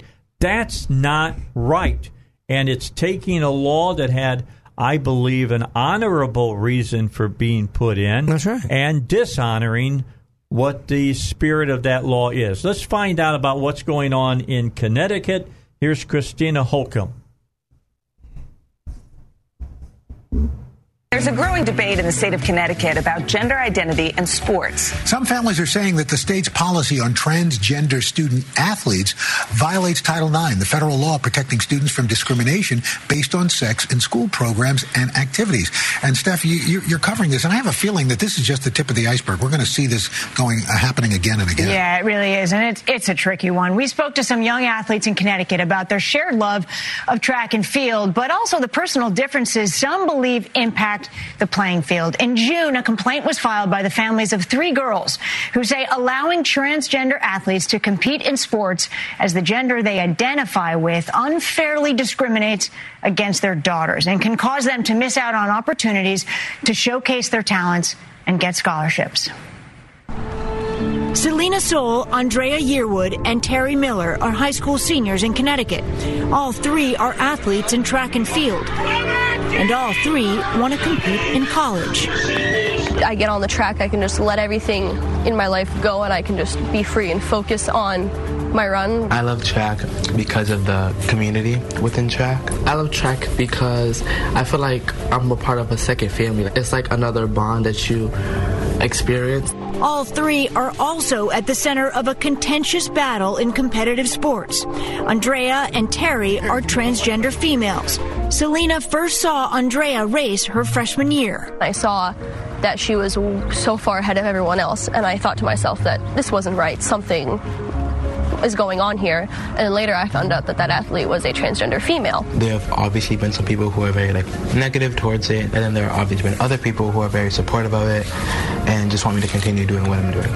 The Connecticut Interscholastic Athletic Conference, or CIAC, says it follows state law, allowing students like Andrea and Terry to compete as the gender they identify with. Connecticut is one of 19 states that have similar laws. We run track because that's where we feel most comfortable. That's our sport. We're female, so we wouldn't run on any other team but the female team. Selena says Andrea and Terry have an unfair physical advantage, forcing her to miss out on a spot at a regional competition and meet college coaches. Is it frustrating for the other runners, and have you had conversations with them about it? I have, and it is very frustrating for us because no matter how hard we try and how hard we train, they will beat us no matter what. In June, Selena, two other unidentified female students, and their parents filed a complaint with the Department of Education for discrimination. They are being represented by Alliance Defending Freedom, a Christian law firm that has previously fought against transgender causes. Attorney Christiana Holcomb says in this case, the state of Connecticut is violating Title IX. Explain to me the complaint. What we're hoping to achieve is to have the department start an investigation and ultimately to restore fairness and a level playing field to women's sport. I don't think any solution can be truly fair that allows a biological male to come in and take away athletic opportunities from young women. Right now in the NCAA, if a transgender athlete has taken hormone suppression for a year, they are allowed to compete. Does that rise to your level of fairness? You know, I think even that poses significant questions of fairness because even under that rubric, a biological male can come in and be on the podium displacing a young woman. While Andrea and Terry did not discuss their private medical history, they do say the issue goes far beyond the podium and the medals. So you don't want us running with the boys and not the girls, so what are we? Are we not human like everybody else? Am I just my life doesn't matter? How do you think we feel? We go through this every day, and we're brave enough to keep running. 16 Connecticut women's rights and gender equality groups, including the ACLU, have responded to the complaint, saying in part, "Together we reject unfounded fears about transgender athletes in our state and reject the suggestion that cisgender women and girls benefit from the exclusion of women and girls who happen to be transgender." Is there a way for transgender athletes to compete that would be fair, that you would see as fair? I think there would be a way. I'm not sure what that would be. I'm only 16, so it shouldn't be up to me to decide. All three students say they'll continue to run when school starts back up. We reached out for comment to the U.S. Department of Education's Office for Civil Rights, but they told us they will not comment on ongoing matters. We also reached out to the Connecticut Interscholastic Athletic Conference, and they say, in part, while the CIAC has not yet been contacted by the Office of Civil Rights of the United States Department of Education, we will cooperate fully if OCR decides to investigate this complaint. We take such matters seriously, and we believe that the current CIAC policy is appropriate under both Connecticut law and Title IX. It's so interesting. It's something I've really never thought about before, but it is such a big discussion. It's a complicated issue, and it is a tough one. And all three of these teenagers get beaten up on social media. There is a lot of hate out there, but it's a conversation we really need to have. And it's going to just keep happening, so we really need to do something about it.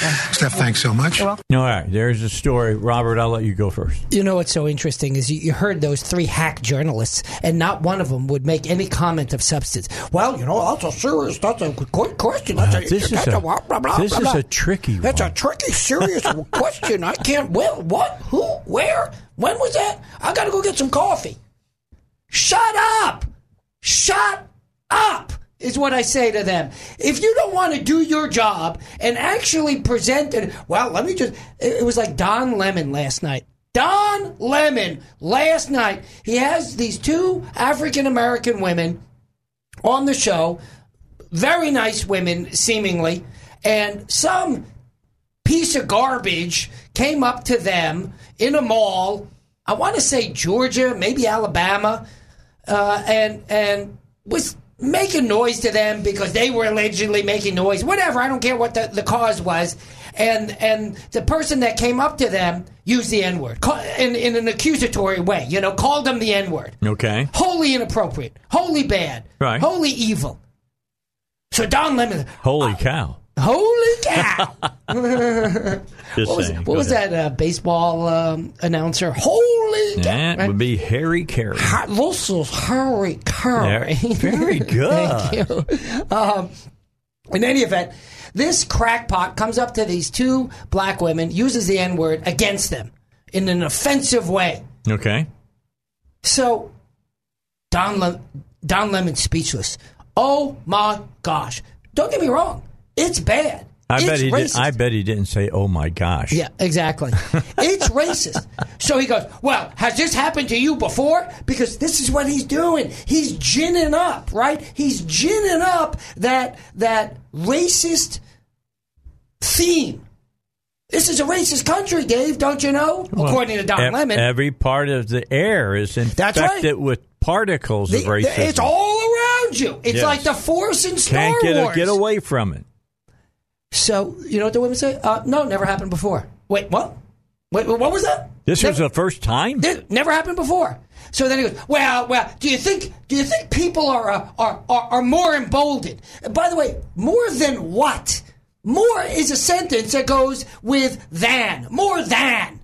But he didn't give the than, right? Why? Because he was... Hey, hint, hint, ladies, what I'm saying, says Don Lemon in his head. Hint, hint, more than before Trump was elected. So they're like, oh, yeah. They don't even know how to answer the question. And then, of course, he's got to bring someone else in. One of these pundits that you've seen on TV, I can't remember his name now. And it wasn't Charles Blowhard from the New York Times, right. But it was someone with the same theme as Charles Blowhard. This guy comes on, well, it's because it's rampant racism. Everywhere you turn in the United States, it's rampant racism. Bullocks, I say to you. You like that one? How's that for? Yeah. Right? So this is the kind of thing. It's that it's all part of breeding this grievance, this false claim of rampant racism. It's really, Dave, we talked about it before. I didn't vote for Obama. He's too leftist for me. But I did think it was a nice reflection of this country that, not that we voted in a leftist, but that obviously... That a black man could win the presidency. Right. By definition, there was insufficient racism in this country for the purposes of preventing a black man from becoming president. That, by definition, that statement is true. You can't dispute that statement.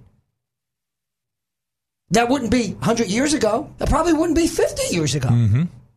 But it was... Probably not 20 years ago. Maybe. But it was when Obama was elected. So... No, I don't think it's a racist country. By the way, I don't think this world will ever be free of racism. No. Man is a fallen creature. That's right. Absolutely not. That's right. I've met plenty of bad people.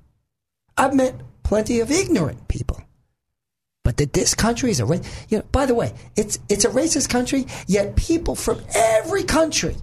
No, we're not just a racist country. We are a systemic racist I love this, country. Right? Well, you see, the problem, this is Elizabeth Warren. This is a professor of law at Harvard. By the way, the first Native American professor of law, because she's 1/1,000,000th Native American, and you saw that on her bar card from Texas. The Native, it is front to back, she says, our justice system is infected with racism. Wait, you're teaching law for, 30 years? Yeah. What did you do about it then? Hold your thought. We got more to talk about here on the Dave Elswick Show Robert Steinbach's here. You want to get involved in the conversation? 501-823-0965. Finish what you want. Come on back and let Robert finish up real quickly. No, I'm good. Let's go to the caller. All right, John. How you doing, John? Hey, Doc. No, it's Dave. How's it going? Happy Friday to you. Thank you.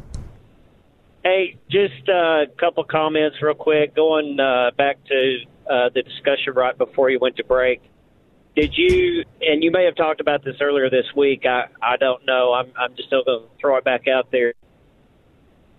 That just the racist hate that exists within the Democratic Party is so rampant that, the senator in Georgia that went off on a tear on social media about a guy telling her to go back where she came from. Yeah, it was another politician who said that. And the guy was real quick to say he was Cuban and that he voted Democrat, that he wasn't a white guy. Yeah.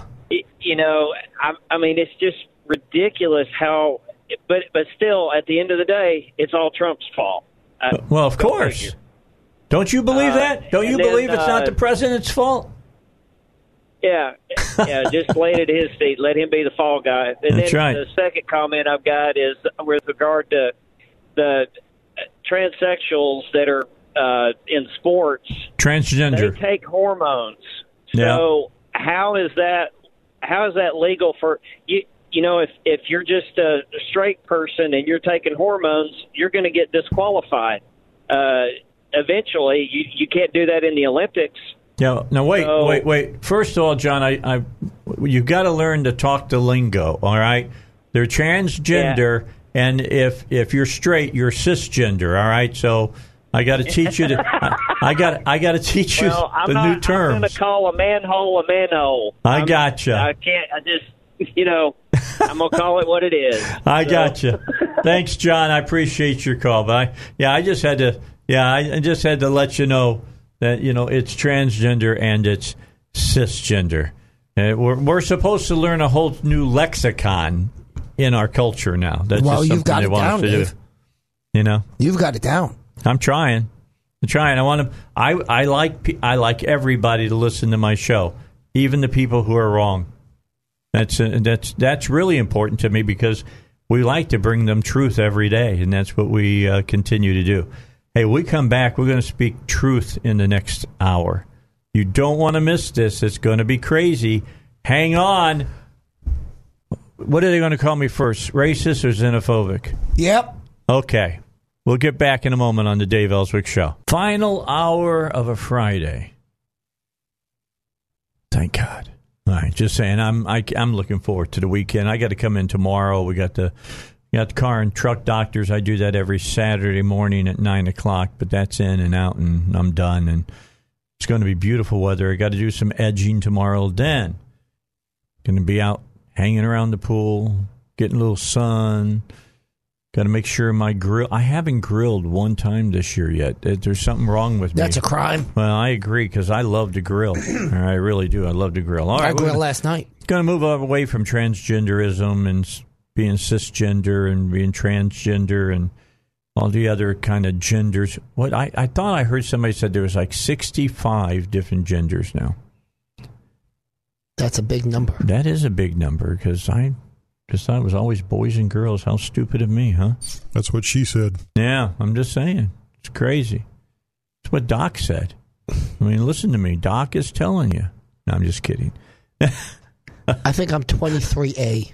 23A. I don't know what that means. I have no idea. All right, so I was sent an article by Robert. Me? Yeah, you sent it to me. Blame it on me. This was a transcript of what University of Pennsylvania law professor Amy Wax said at the National Conservatism Conference back on July 15th. These remarks were made during the immigration breakout session chaired by Ryan Williams. The panelists were Amy Wax, Scott McConnell, Mike Gonzalez, Luma Sims, and then he sent me the full transcript of Wax's remarks, which were quickly attacked by a Vox writer. Vox, if you don't know, is a web page that really is not left. I don't know what you say when it goes further than left, maybe outer space or something like that. They even 360. Yeah, I don't know, man. There's no way of explaining these people. But anyway, they attacked her. I'm sure they called her a white supremacist, but she brought up some legitimate questions about immigration and how we do it and why we do it and should we keep doing it the way we've been doing it. And I'm going to be honest with you, Robert, the part of this whole thing that I found the most interesting was not specifically what she said and talking about magic dirt and all of that, and I'll explain to you what that means. But the talk afterwards in the question and answer segment, which I found really, really intriguing. I really did. So this woman is very good. I'm just going to say this lady is brilliant in some of the things she talks. But I'm just going to tell you, she's brilliant. But for people who have checked out of serious conversations because of the PC culture we live in, where you can't say what you're actually thinking because you're afraid that you're going to be pigeonholed as something that you're not, and you're going to be called names, and you might lose your job and everything else that goes on. This was refreshingly, brutally honest. Well, and by the way, she's a law professor. She's a professor at a university. My alma mater, no less, by the way. Not University of Pennsylvania. Right. That's where I got 2 degrees from. And did you know her? No. No. Because she's at the law school. I did my law studies at Columbia. Okay. But think about this, Dave. We've talked about, and Josh Silverstein was here when you were away, talking about the lawsuit of the 3 professors against the University of Arkansas system for their change in rules regarding tenure and academic freedom. If University of Pennsylvania had the rules that are now in place in the University of Arkansas, Wax wouldn't have a job. I think that might be right. I think that's true. Yeah. I think that's true. Yeah. Here is what she said.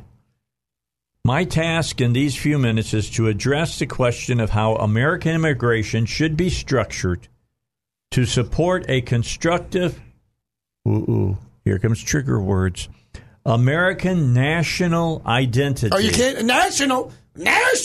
No. You might as well just say racist. Yeah, no, a national Nazi identity. That's what what you're saying when you say national. You know, I just put the swastika up here on my bicep. Right, I'm just saying. By the way, Amy Wax, Jewish. Yeah, okay. Just saying. I'm just saying. You know, you don't find that many Jewish Nazis. Okay, yeah. Typically not. I don't know if there are any. A national, well, maybe you. Anyway, a national, a constructive American national identity, ...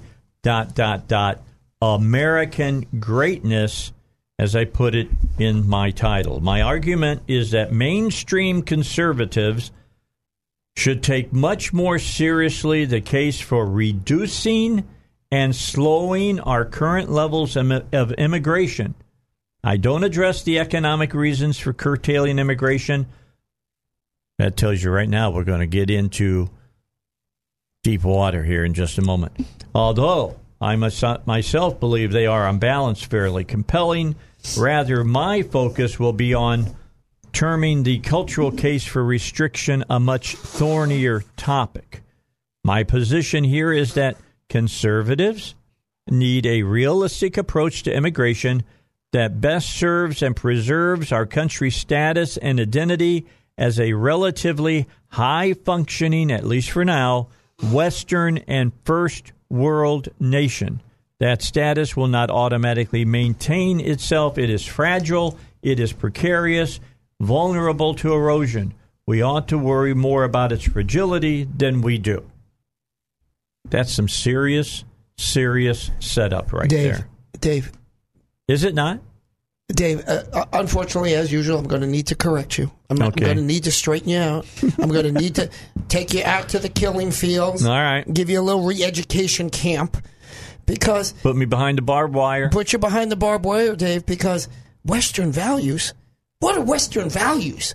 Those are racist. Well, if you're a Western value person, you believe in taking everything from the indigenous people and using it to become great and leaving the indigenous people in the dirt behind you. Or so says the left. That's and exactly so says right. history textbooks in America today. Because they're written by a bunch of leftists. I'm going to be talking about that. Can't talk until August because the book doesn't come out to the 20th, but I think on the 21st the author will be on with me. Yeah. Well, this is the point.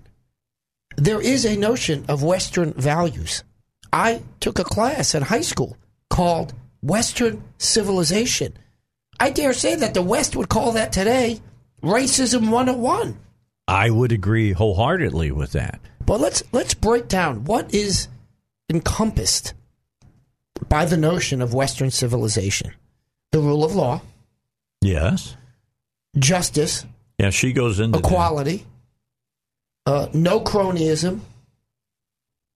A lack of corruption, or at least efforts against it. Advancement. Merit. Hard work. These are Western values. Okay, now, let me tell you what Professor Wax says. I wonder if she would come on the air with us. We got to try to do it. You and I would love it. We'd have a good time talking to her. I've communicated with Amy for some time now.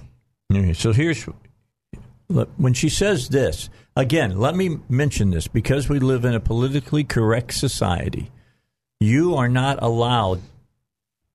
You are allowed to have these ideas because they haven't figured out a way to read your mind yet. If they ever do, you won't be allowed to have these thoughts. Well, remember, that was the bill that I wanted to bring up here in Arkansas, where I said you shouldn't be able to do some mind scrubbing of government employees because you don't like what they say at home at night on Facebook in their footsie pajamas. And I got pushback from Republicans. Yeah. From Republicans. Right.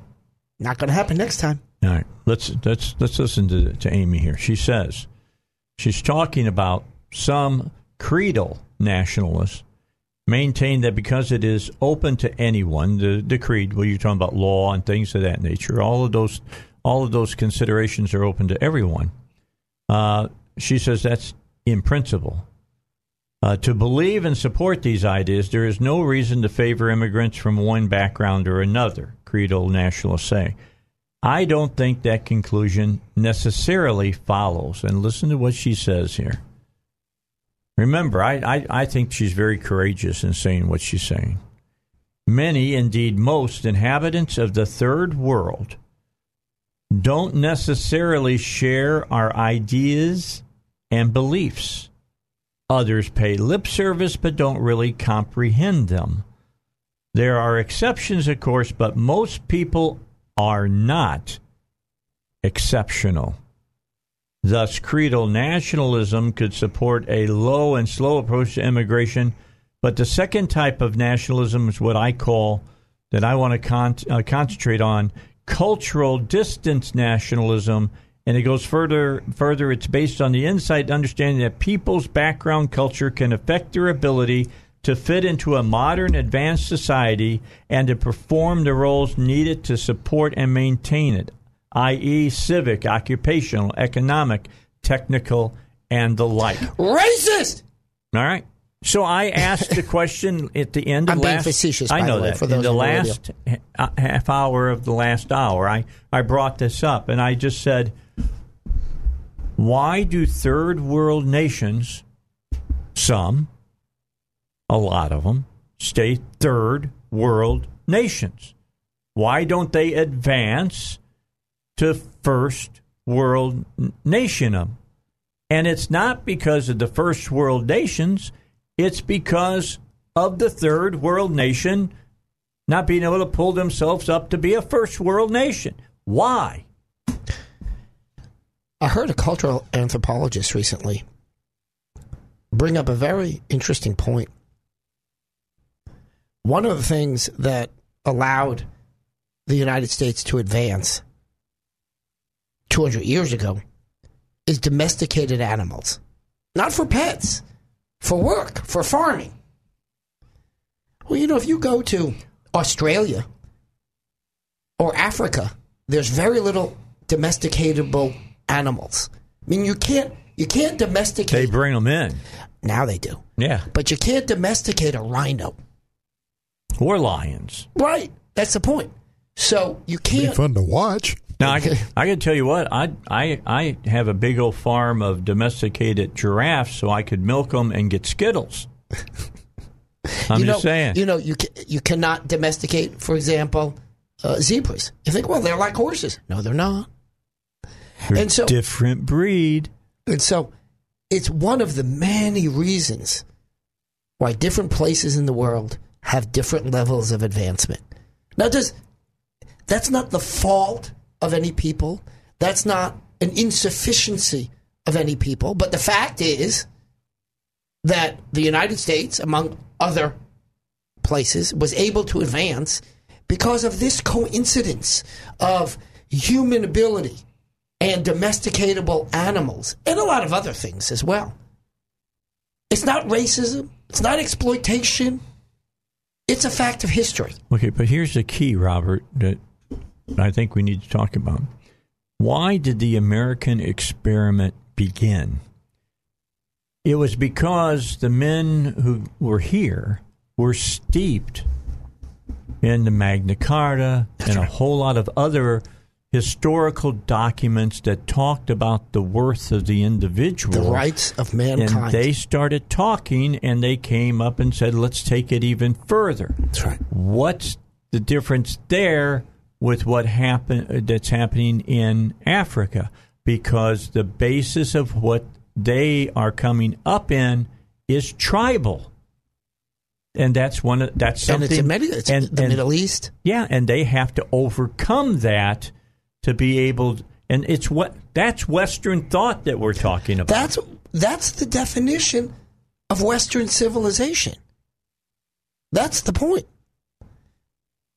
So the question is, if you really want to have a serious discussion about it, and you don't want to just call names at people, and you want to say, well, maybe they got something here, is that Western civilization is better than African tribalism and Mid-Eastern tribalism. Well, let's be clear, any form of tribalism. And see, that's where the Jewish people do it better than a lot of other people. Abraham wasn't a Jew; he's Israeli, or whatever. Well, he was the first. He was the first monotheist, actually. Yeah. So you could call him a Christian. Yeah. You can call him a Muslim. Yeah. The bottom line, he came through. He treated people differently, not completely, but there was a definite shift in the way they treated people from the surrounding tribes. Oh, that's right. That's right. Well, and then certainly post-Moses, right? After the laws were given to the Jews, they had tribes. But they had a set of rules that transcended the tribes. Which is the forerunner of Western civilization. 100%, by the way. 100%. Wait, what? Wait, what? Religion has a foundation in our legal system? Yeah. That's blasphemy. And you can't put those 10 Commandments up, even though they're the basis of all of our other laws. That's right. Who's the state senator that put up the 10 Commandments? State Senator Rayford. He'll be on tomorrow with State Senator Kim Hammer at noon. Fantastic. Good for him. Good for him for getting that done. Yeah, I agree. By the way, State Senator Kim Hammer has up in his office the 10 Commandments. It's the basis of law. It is literally the basis of our legal system. It's in the Supreme Court, for God's sakes. It's really remarkable. But it can't be in a high school in America or a grade school in America, but the Supreme Court can have it. The court of the nation, the court of our land. It's really remarkable. So the question is, do you want to bring in a bunch of people that don't believe in Western thought? That's the question. Her point, I think, is even a little more subtle, which is, it's not that we want to refuse entry, but we need to be concerned. We need to modulate the entry of those who are not already trained in Western civilization. Think of it this way, Dave. Let's say you're running a high school football team. And you know me, I don't know much about sports. Russ, back me up on this when I start using the wrong terminology. It's a football bat, right? So is that right? Did I get that right? A football bat. Right? What? Yeah, there you go. The football, that's the round one, right? In any event. So you're running a high school football team. You want to win, but you also understand there are other values to be pursued. You're not competitive in terms of national television. So you'll let in some of the younger kids, some of the smaller kids, some of the physically slower kids. But you're not going to open it up entirely, right? You're not going to say, okay, let's have our high school football team all with freshmen. Because particularly in high school, freshmen are a lot smaller than seniors. College, less so, right? But kids are still growing. So you're not going to have an all-freshman football team if you can avoid it. So that's the point that Amy Wax is saying here. She says, look, you're opening up our country. It's not their country. It's not outsiders' country. It's insiders' country. And if we're opening the doors, which we should, by the way, let's let in a few freshmen for the team, and we'll try to train them up. By the way, this way... See how it goes, and we'll build them up, right? Because this way we'll have some continuity in the team. But let's let in some of those big seniors. That's all she's saying. No, you can't say it, Dave. You can't say it. Well, I love this argument she brings up about magic dirt. Yeah. And we'll get into that. Do we have to take a break right now? Do we need to get a break in, Russ? We need to. Okay, let's take the break, and then we'll explain to you what we mean by magic dirt here on the Dave Elswick Show. All right, so what did we mean by magic dirt? Okay. In immigration, few people dare. I'm going to read directly from Amy Wax's speech here. When it comes to immigration, few dare to challenge a pie-in-the-sky version of what part of the right has called, quote, the dogma of magic dirt. This is what this means. People who come to the U.S., no matter from what cultural background, will quickly come to think, live, and act just like us. They will celebrate, embrace, and support our ways. They will function effectively to maintain them, and everyone is strictly equal in the potential to contribute to American life, just because they came and stood on the magic dirt of America. Guess what? We didn't get where we're at because of magic dirt. You have to question the transformative power of magic dirt. Being hobbled by a lack of rigorous data and systematic study. But in large part, that is because social scientists today, and this is what we referred to at the beginning of the show, that we were going to talk in a way that in this politically correct culture we have now, people don't want you to talk like.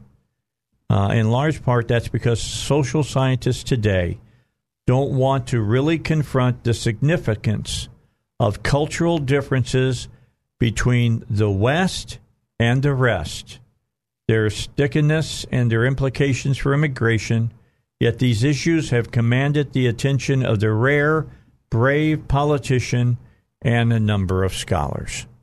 That's really so true. If you're not willing to, courageously, it shouldn't have to be courageously. In academia and sitting down and talking to people, you should be able to talk openly and talk from how you see things without being called names. That's not the way it is now. Absolutely. You talk to anybody from the left, and as soon as if I wanted to talk about what we just kind of brushed over a little bit here, I would be called a racist, a xenophobe, and a homophobe, and every bad name that they could come up with, and then the last thing they say, you're a Nazi. I published an article, Dave, in a legal journal out of Harvard, and the title of my article, you can look it up online, is Racist. I think it's about 10 years old at this point. And then I presented that paper, amongst other places, in Austria. Wow. Yeah. And I had a very nice discussion with an American professor who was visiting there and an Austrian professor. And we were talking, and I referred to it much as I did earlier in this show, in which somebody used the N-word. And this Austrian, who was fluent in English, said, what's N-word? What does that mean? I don't know what that means. And actually, the other guy that who was there, the other professor, the other American, he wasn't with me. He explained the full word. And so the Austrian professor looked confused, and he said, well, why are you saying the N-word? I don't understand what that means. Why are you not saying the word? And he said the word. And we said, well, because you're not permitted to say that word. And he said, well, of course you're not permitted to call somebody that word. That's the whole point. It's an awful word. And he was aware of the word, just not the abbreviation of the N-word. So, well, of course you can't call somebody that word. And we said, no, you're misunderstanding. Of course you can't call someone that word. But you can't, even in an academic discussion, say the word. He said, wait, what? Like the three of us here, if we were sitting in America, you couldn't say the word? We said, yeah.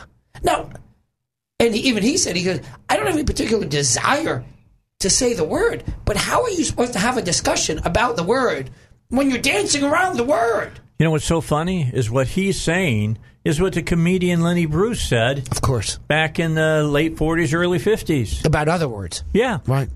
About how when you tell people you can't say that word, you give that word more power than what that word deserves. That's 100% correct. You know, I'm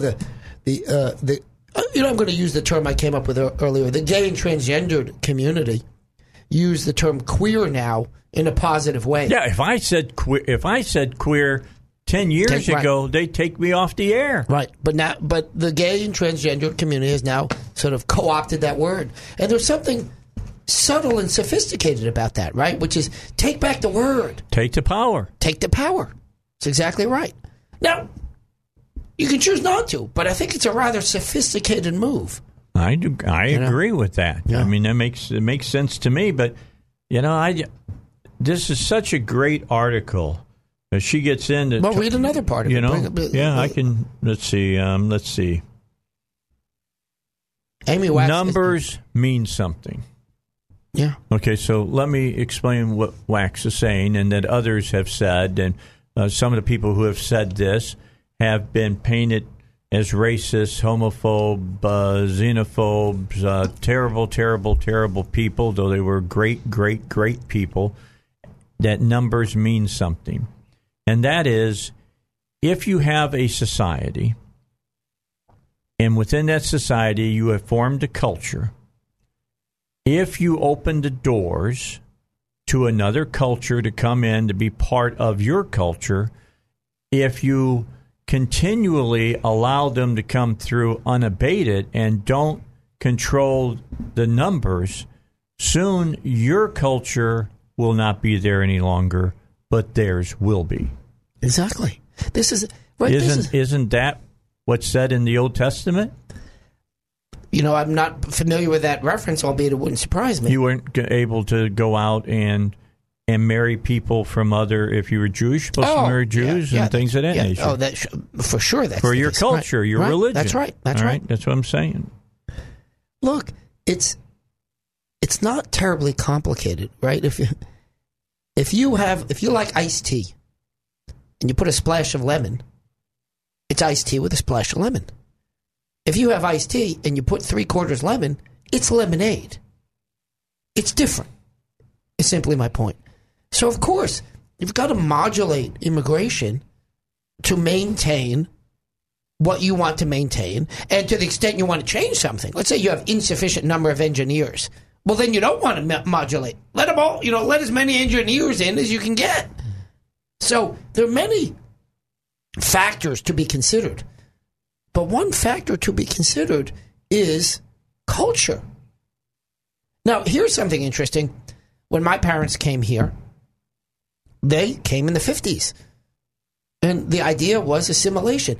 By the way, assimilation does not mean discarding prior elements. It means what we used to say. We're apparently not allowed to say it anymore. Melting pot. That's all. So guess what? When I grew up, we ate hot dogs, hamburgers, steak, fried chicken. Maybe steak, but I'm not sure. But everything else, but everything else, completely foreign to my parents, right? They wouldn't have eaten any of that. Okay. Right? So that's all American. Why do we eat it? Because they came to America. But we also had traditional Jewish food, matzah ball soup. We had that. We had these. By the way, keep talking. You're going to make me hungry. Right. We had pastrami. What is deli food, right? We had smoked salmon, although not too much because it wasn't cheap. And when I was growing up, we had no money. By the time my parents passed away, they had some accumulated money, but not when I was young. We didn't eat salmon. We ate sardines. We ate a lot of sardines, actually. We did. I like sardines. That's a poor man's salmon. Well, we had that. We had that on rye bread. I got you. Yeah. Herring, pickled herring? Oh, well, pickled herring is a Jewish food. I know it is. Yeah, we had pickled herring all the time. Okay. And salted herring. I don't know if you know. That's a hard dish to find. But pickled and salted herring. So what's my point here? Why am I telling you about this other than to make you hungry? As people are driving home on 5:45, right? The point is that my parents believed in assimilation. And so that's what they did. They didn't give up all of their culture, but they believed in this notion of assimilation. And that's one of the ideas that Amy Wax is trying to convey here, which is you need to bring in people who will join in, and they may add to the flavor, right? They may add their mustard to that hot dog. But nonetheless, they're building on the American enterprise. All right. And if you do it too quickly, with too disparate a set of values, then you get a clash. All right, so let's talk about one last thing here before break. Yeah. Wax said, most recently, Larry Mead, in his new book, The Burdens of Freedom, which I'm going to have to read now that she's mentioned it, has argued that individualism, which is a key source of Western and American order, and there's a huge cultural divide about this now, because we believe in individual freedom, of course, or have believed it, and now we're trying to get people to change their beliefs from that to that of the democratic socialists in Europe to collectivists.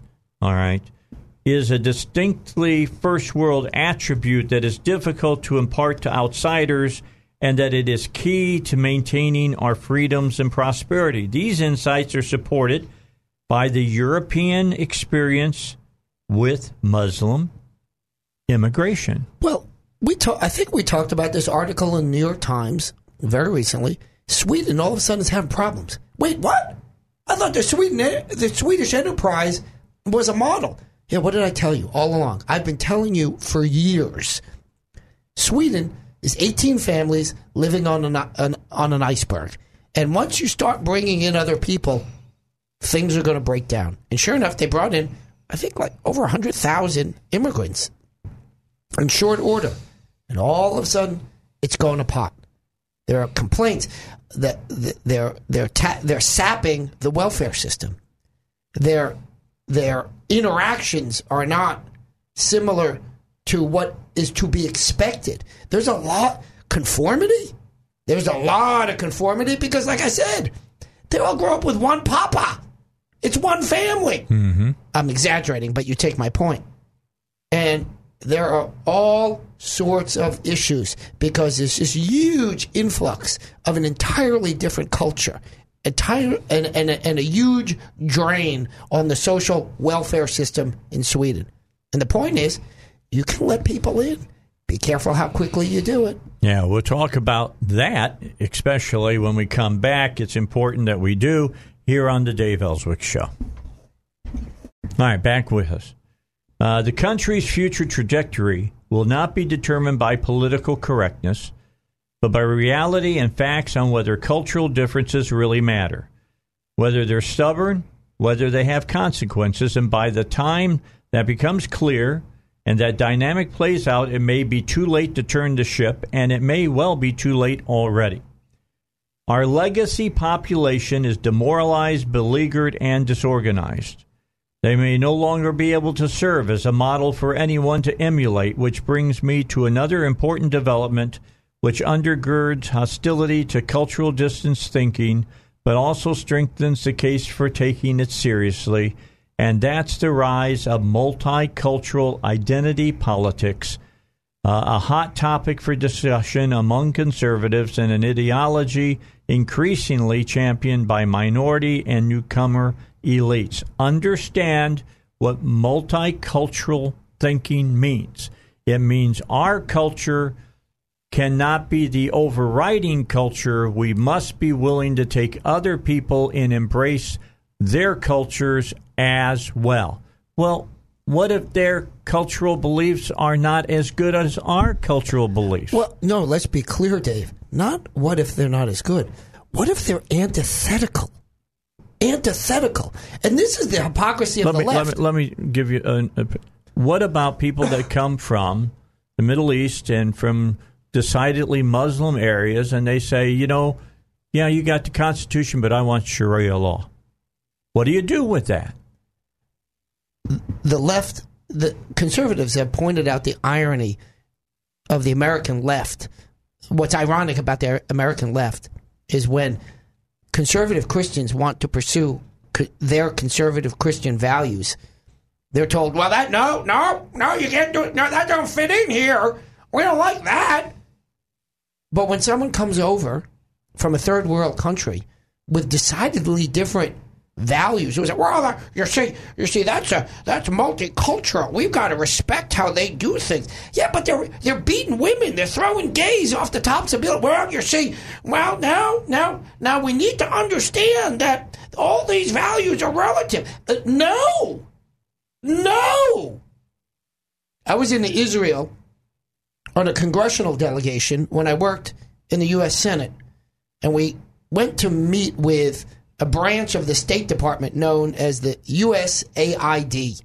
I forgot what the letters stand for, the AID part, needless to say. Part of the alphabet. Indeed. And the chief of the office was away, so the bureau hack who had worked there 1,000 years was the one to meet with us.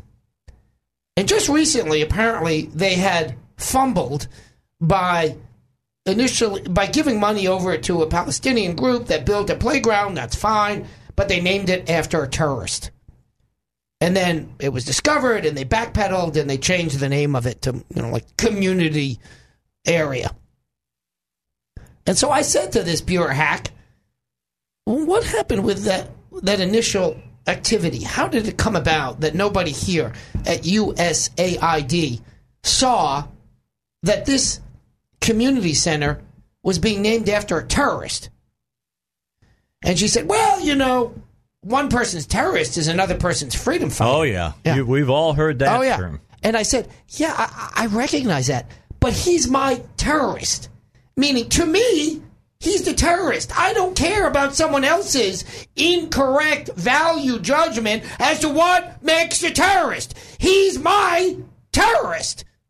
Not meaning mine that I support. By my definition, he's a terrorist. So let's cut it out. I didn't say it with quite the vehemence, but I think I made the point even back then. And she moved on. So this is the point when they tell you, well, there are different values, you see, and all the values are equal. It's just we're picking them out of a hat, you see. And you know what's interesting about, we were talking about the 10 Commandments, Dave. You might think I'm changing topics. I am not. You know what the first commandment, of course you do, is, I am your God. You shall have no other God before me. No other God. Who is that speaking to? Everyone. Mm-hmm. Everyone. That means these rules apply universally.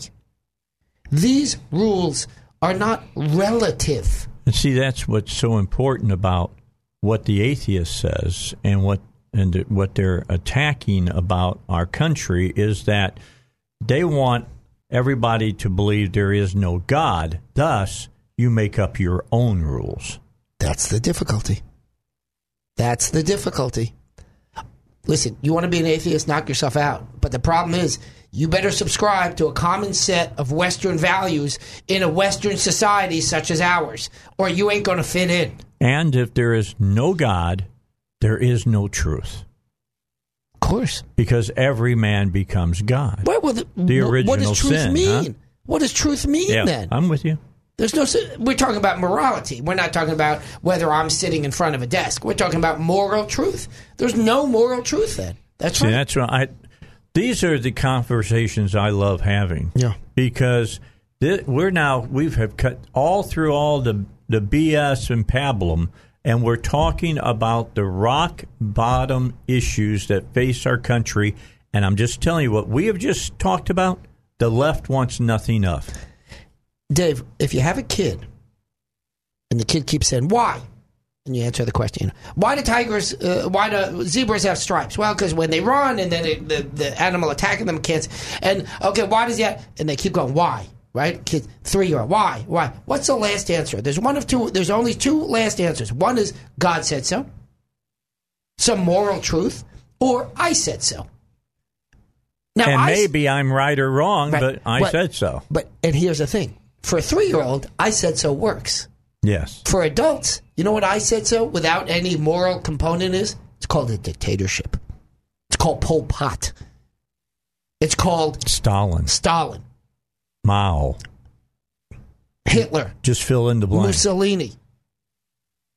That's what it is. And in some instances, even our own government. Interesting. So this is why there has to be some basic moral foundation and a common moral foundation. And so when you start talking about immigration, these questions arise. Yep. But you know what the lottery is in immigration? Hey, we don't have enough people from country X. Let's let in more than enough. Where's that meter? Where's the country meter? That's the multiculturalism. That's it. It's a multicultural meter. They go around. Oh, no, that's redlining. You better fill that up a little bit. Hogwash. All right. We're out of U.S. time, bro. Agency for International Development. There it is. All right. God bless. Thank you for giving us the alphabet soup of governmental programs. I got used to that in the military, man. Everything was just letters and numbers. Robert, thanks so much for coming in. I hope everybody enjoyed that discussion. That's an important one. We'll come back. We'll pick it up on Monday. Seriously, we're going to try to get Ms. Wax on if she'll join us, the professor. You had a whole week of life. Give God time on Sunday to thank him. See you on Monday at 2.